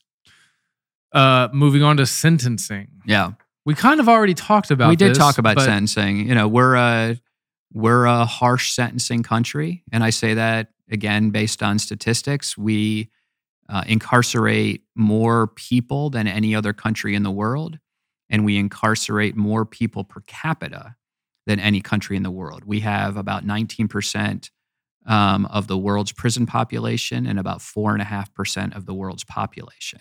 Okay. It, Sorry, when you say that based on statistics, I'm guessing you're saying that so that people don't think that you're like a anti-American. No. Because that's how often America is not the best country in the world. Just look at how many people we incarcerate. I'm glad to be here. I love being an American. We should stop and ask ourselves, why are we punishing so many more people? Why are we imprisoning? Not punishing. Why are we imprisoning so many more people than the rest of the world? Okay. On an absolute basis and on a per capita comparative basis. Okay. And then even within the U.S., we have widely different punishment rates, imprisonment rates. So the lowest being, I think, Vermont. I think it's like 70 people per 100,000, and the highest being Louisiana, which I think is like 700. So it's almost 10 times high. I mean, there's a huge variation. We imprison far more people, as I said, on an absolute basis and on a per capita basis than anywhere else in the world. And even if you think, well, that's because we commit more crime and thus we need more punishment, we should stop and ask ourselves, what's wrong with us that we're committing so much more crime? Like that just raises all types of other questions, like what's gone wrong that's happening? And maybe step back on at a macro level and see what we can do. Because again, no one's being loved if we've got runaway crime rates. And we should ask ourselves what we could do even to solve for that. Well, I think an entailment of the sentencing conversation is probably our last point of discussion, which is the death penalty. Yeah, you disagree with me on this. Oh, you didn't have to say that. That's what you told me. Well, I did tell you that. So one of the things that you say in your chapter on the death penalty is that in law school and then throughout a portion of your early career as a lawyer, you were full-throatedly, wholeheartedly in favor of the death penalty. Correct. And you've changed your mind on that. Can you tell us why? Yeah, I have not changed my mind on the morality of the death penalty as an abstract concept. Okay. So, in other words, I think we are morally authorized by Scripture to execute people for murder. Just murder? I think that's an interesting discussion. I think the answer to that is yes. Okay. I think, again, reasonable Christians, and I have friends who are reasonable Christians who differ with me on this. Yeah. But I do think it's limited to murder. Okay. George Cheever, who was a Congregationalist minister in the mid-1800s, was a very vocal proponent of the death penalty. Frankly, if you want to read the most compelling Christian argument in favor of the death penalty, and I mean in favor from Scripture, from a philosophical perspective, from a practical perspective, George Cheever wrote a book. You can just Google, I forget what it's called, In Defense of Capital Punishment or something like that. Okay. You said he was a Congregationalist? Congregationalist Calvinist in the mid-1800s. So in the mid-1800s, there was a movement in the United States to abolish the death penalty. And Cheever was kind of the leading American voice taking this on. In fact, other people were lamenting that it was a ridiculous cause for him to expend his considerable oratorical skills on. People who were upset that he was so effective. Yeah. It's a very compelling, it's maybe a 120-page booklet. You can find it on like archive.org or whatever. Okay. And I've read the whole thing through. It's very well done. It's very compelling. I agree with him. But he argues that it's only permissible for murder. Okay. And maybe slavery, actually, he says. Sort of interesting. Interesting. But he kind of just footnotes that, and you're kind of like, spin that out for me there. And he doesn't. When was he writing? Mid-1800s, like probably like 1848, I think, somewhere around there. Footnoted that. Yeah, he definitely footnoted that. So yeah, he was from Massachusetts, so you can kind of see which side he's on there. Yeah. So I agree with him that I believe that the death penalty is morally permissible under certain circumstances. And it's the under certain circumstances that gives me pause about the American system of capital punishment. So again, we must be accurate. We must afford due process. We must be impartial. we must be proportional, and we must provide for accountability. Mhm. And in a system where we fail so badly on those points, as hopefully I pointed out by this point in the book, Mhm. on juries and on judges and on appointed counsel and on Brady violations, I am concerned that we are operating a system that is imposing the ultimate punishment without sufficient impartiality and accuracy. Right. So So therefore, practically, you think because we can't do it well, we shouldn't do it at all. I would say it slightly differently. I would say Okay. because we are not doing it in accord with biblical justice, we are doing it without authorization from Scripture. Well, steel man in the case here. Yeah. Right. And actually, this is a little bit more my opinion than an abstract steel Yeah. man. But you even say early in the book that you've had people say to you, Matt, why are you writing this book? We are the most just society that the world has ever known. And your response is, yes, I agree with that, but we can do better. Okay. I say that that's not really the right question. Right. The right question is, are we doing all we reasonably can do Right. with the stewardship we've been given at Okay, this moment in time? So here's my question. And let's just say for the sake of debate that we aren't the most just society, but we're up there. Yeah. We're way up there.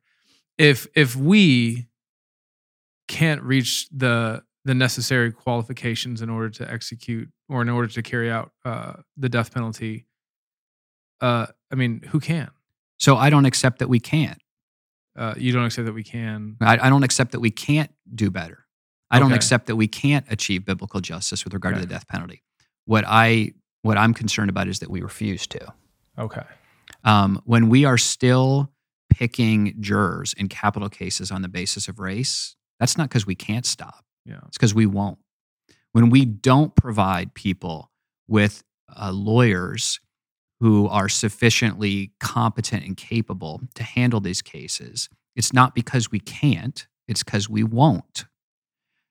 In fact, in other words, it is an injustice to people who are victims of murder that we refuse to provide a justice system that is sufficiently reliable that I could get behind executing people. Mm-hmm. In other words, I believe that is a just punishment. And it is an injustice that we refuse to run a system that provides a reliable verdict that I could say I'm comfortable that the people being executed are guilty. It is an injustice that we are administering the death penalty on the basis of race so that I can't say this is an impartial system that I believe is authorized to carry out the death penalty. It's our failure to provide a just system to administer the death penalty is an injustice to victims of murder. Mm-hmm. And I'm upset about that. Mm-hmm. It's also an injustice to people who are wrongly convicted and who are subject to racial discrimination in the administration of the death penalty. I'm upset about that.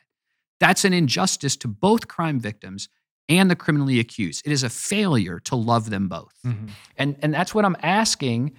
When I say I oppose the death penalty as currently practiced in the United States, I'm not saying we can't get it right. Okay. I'm mad that we won't get it right, Okay. that we refuse to get it right. You say refuse.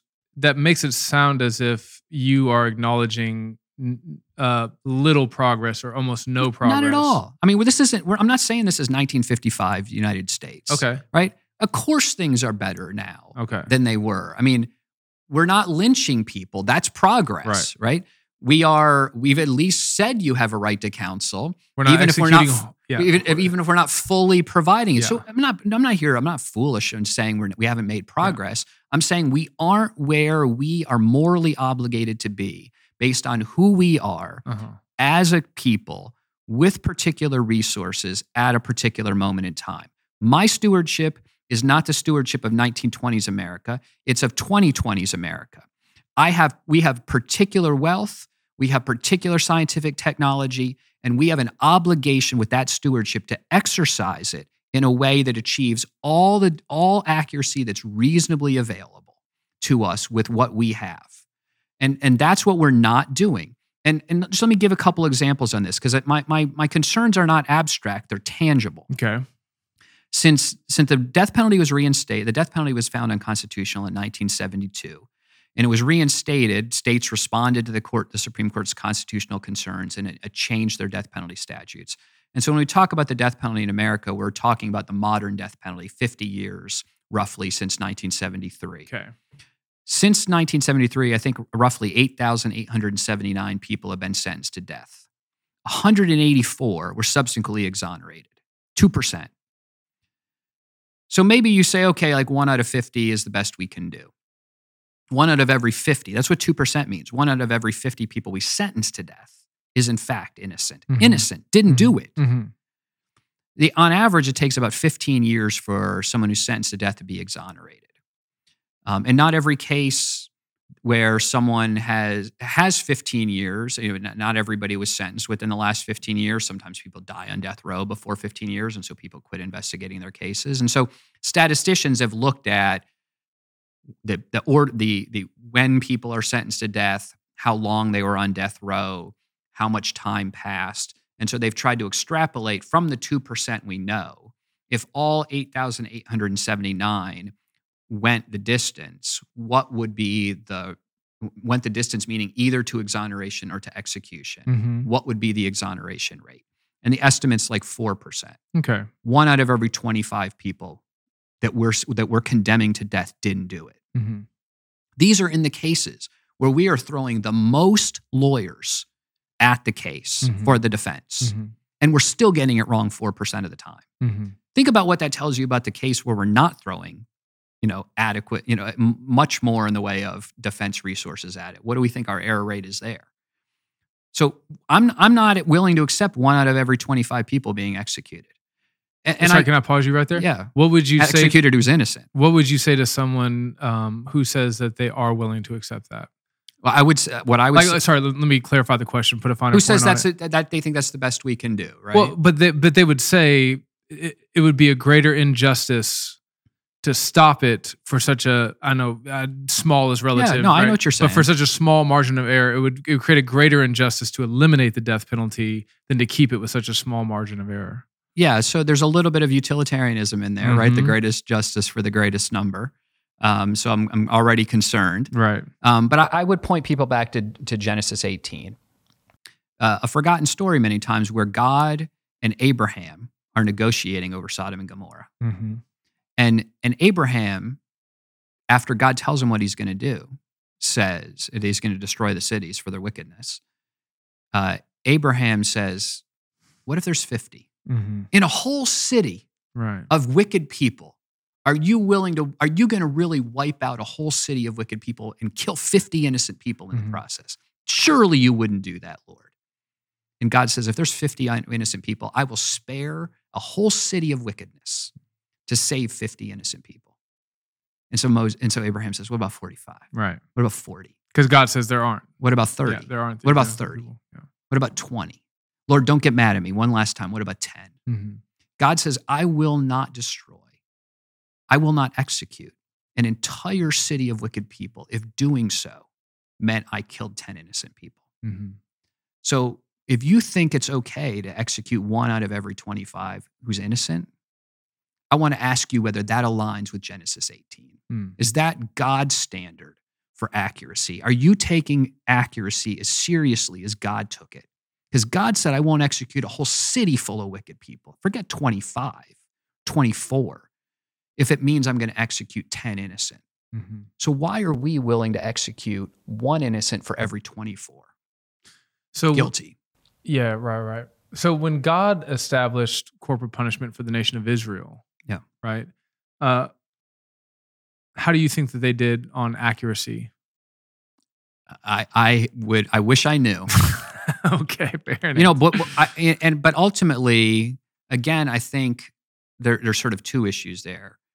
If they didn't act with accuracy, if they Mhm. didn't use all reasonable means, then they were acting wickedly. Right. And they aren't us. They didn't have videotapes. They don't have DNA. They didn't have the wealth that we have to throw at these issues. And so the question again is, what are we doing? Mm-hmm. Are we using all reasonable means available to us to achieve the accuracy? Are we fulfilling the stewardship we have to achieve the accuracy we can achieve? And do we take as seriously as God took in Genesis 18 the protection of the innocent? That's what I want. So that's my one concern. Mm-hmm. I mentioned impartiality. So people have raised questions about race when it comes to the death penalty. Again, we're going to probably the one other area here where I talk about race in the book. So after the Supreme Court strikes down the death penalty in the early 1970s, they do so in part for out of concern. Different justices had different reasons, but the main one that a number of justices expressed was concern about the racial bias in its administration. I mean, we're coming out of the Civil Rights Act had only been enacted in 1964, so this is a time where America has some real challenges, to put it mildly, in the area of race. So the Supreme Court strikes down the death penalty and identifies particular concerns with the death penalty statutes that they suggest are allowing for race to infect the issue. And so states respond by amending their death penalty statutes. So this is 1973, late 72, early 73. So fast forward to the early 1980s. And the NAACP Legal Defense Fund, which was challenging the death penalty because they were still concerned about its racial bias, decided they got a grant to do a study.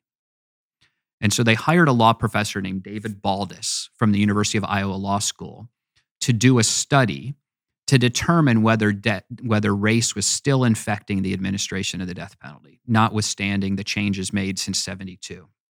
And so Baldus says, listen, I'm willing to do the study, but I actually think everything's okay.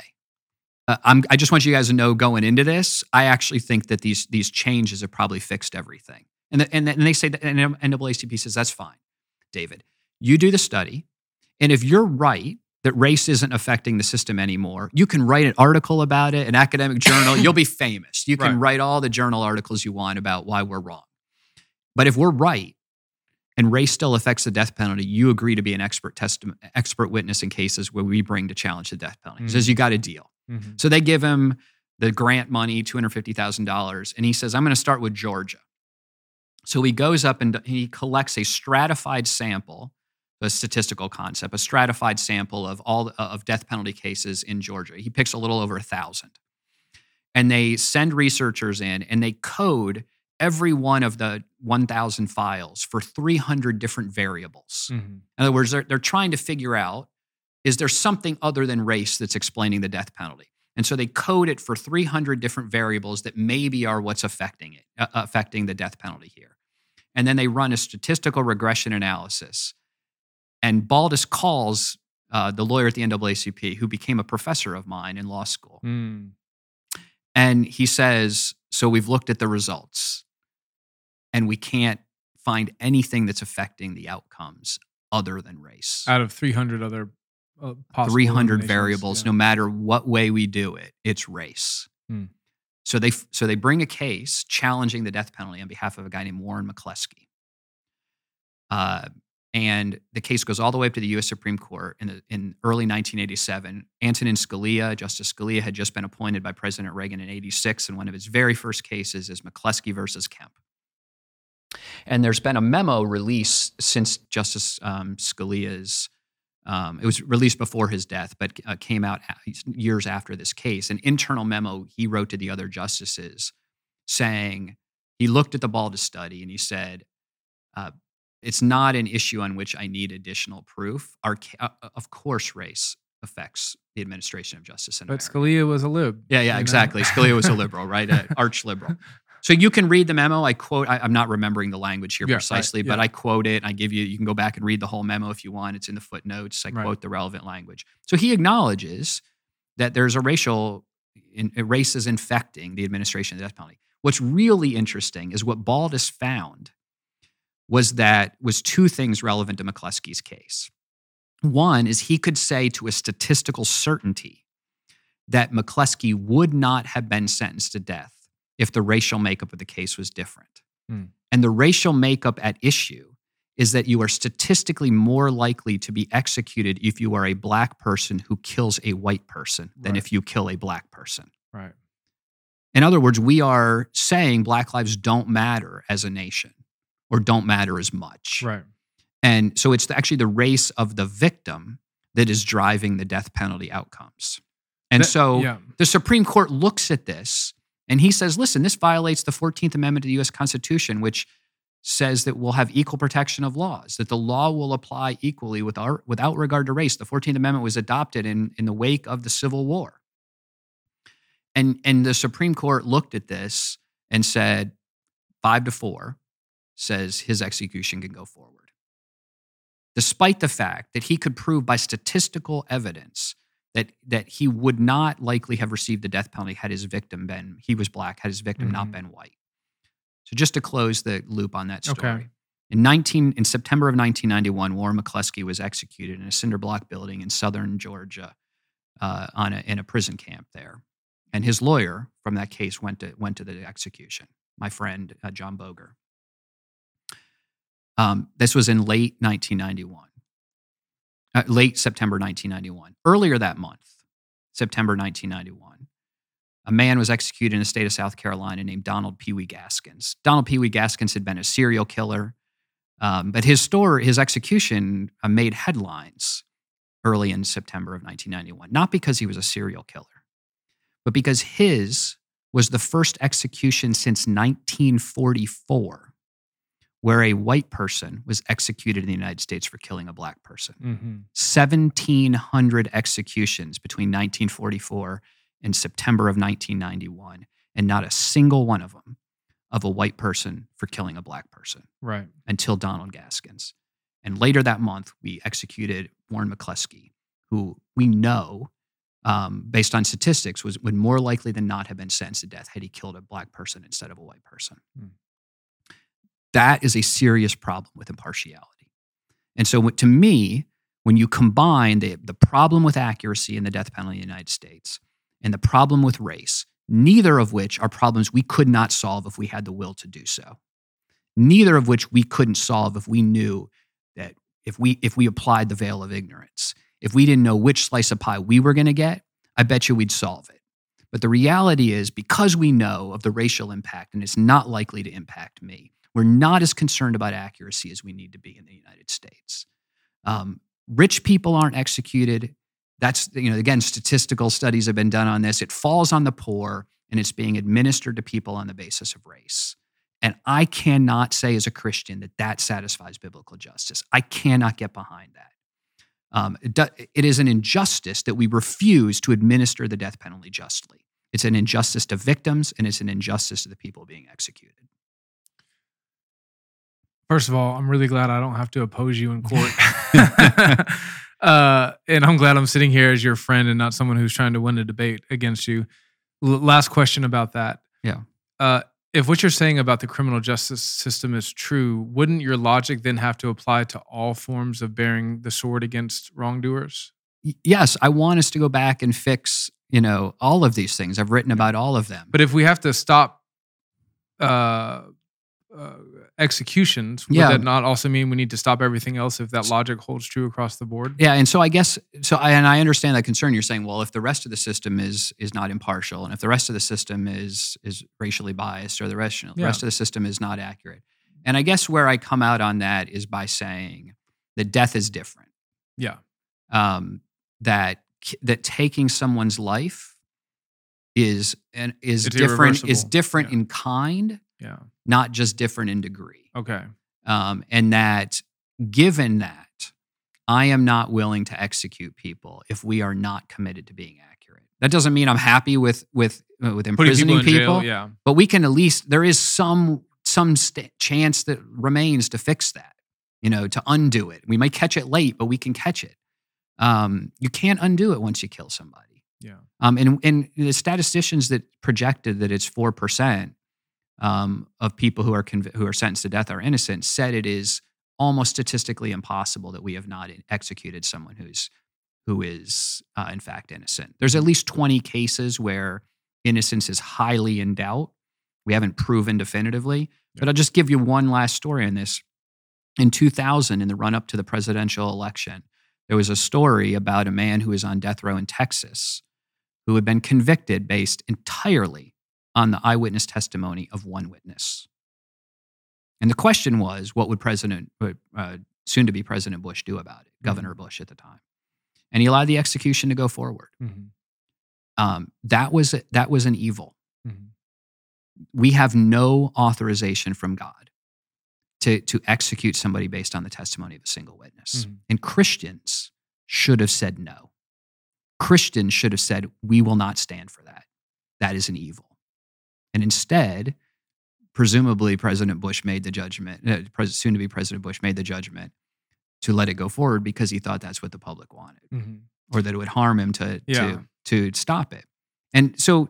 Sorry, hold on real quick. Yeah. Lest anyone think that you're just trying to rack up points by critiquing Bush. I worked in his administration after he was elected. You and I had a conversation yesterday about the Iraq War where in a way that I was surprised by, you defended him. So this is not like you're just taking pot shots. I went and worked Bush. in his administration after this. I just strongly disagree with that judgment. Right. I think it was immoral. Yeah. I think it was unjust to allow that execution to go forward based on the testimony of one witness. God has not authorized us to do that. And to do it is to murder. Speaking of the death penalty being different in kind, not only by degree, especially from a Christian perspective. And again, this is not saying I'm in full agreement with you, but you'll get there, right? Hopefully, in heaven, if nothing else. But even from a Christian perspective, assuming that this person is not saved, we are sending them to hell. Sending them to hell with no authorization from God to do that. Yeah, I mean, so just to highlight how it could be different in kind. Yeah. If we've eliminated all chance to repent. That's right. Whereas if punishment is administered rightly, even in a secular court, it could possibly, through God's strange providence, lead them to repentance. Yeah. So, Matt, we have really still only talked about scratched the surface, like half of the stuff in your book, but we have to end at some point. The project's never done. It just has to be turned in. But I want us to end on the same note that you are ending on as you go to speak at Stanford, Harvard, Yale. You end most of your presentations on the gospel. So you want to do that here? Yeah. I mean, I ultimately what I want people to take away from this is that while we should strive for justice now, our hope isn't in justice in this life. It's in eternity. I mean it when I say, this makes me emotional even to say it. I mean it when we say our promise as Christians is that he will come again in glory to judge the living and the dead. We will continue to struggle against injustice in this life. We will see it in the lives of our friends and family, people who are mistreated and abused. I think now about a person I'm trying to help through a spousal abuse situation, and it's sometimes all you can say is he will come again in glory to judge the living and the dead. And the danger is that we can look at this injustice that we see and we can think, well, I'm glad I'm not like those people who are committing that injustice. But we will all stand before the judgment seat of Christ. And the response is not, thank God I'm not like them. The response should be, I am a man of unclean lips, and I dwell in a people of unclean lips. And the good news of Jesus Christ is that he calls everyone to come follow him. And he pardons all who come. And that's what I want people more than anything else to take away from this, is that there is an eternal hope, an eternal justice, a land where, there was a quote that I included at the end of the book, just a series of quotations by Augustine, that was just such a reminder to me as I was working on this, just about the hope that, that God offers in eternity. And I just wrote this. I'll just end with this paragraph from the book. I said, so we hope for that day when, as God assured, he will make all things new. We look for the promised new heaven and new earth in which justice and only justice will dwell. That land, Augustine writes, is one whose king is truth, whose law is love, and whose limit is eternity. It's a city where the just alone have a place, the wise alone leadership, and those who are there possess what is truly their own. History, it could make a stone weep. The hope is that every tear will be wiped away. Let's pray. Father, we thank you so much that your son, Jesus Christ, suffered the just penalty for sin that we should have taken on our own head and shoulders. Lord, you provided the sacrifice for us to receive mercy. You are the perfectly just judge of the universe. All that you say and do is true and right and good and beautiful and perfect. And we are the ones who have rebelled against your rule. And yet you've loved us and you've made a way for us to come back home to you, for us to be justified, declared innocent, even though we are in fact guilty. Lord, in light of that, help us to be a people who are hungry for justice. May we, in our justification, go out and seek justice, not foolishly, not believing that we can achieve it perfectly, but hopefully, realistically, understanding that you will one day come back and implement it perfectly. Help us to keep our eyes fixed on that day. Help us to be ready for it. You could come back tonight and do it for us, and we pray that you would, Lord. Maranatha, come quickly. In Jesus' name, amen. Amen.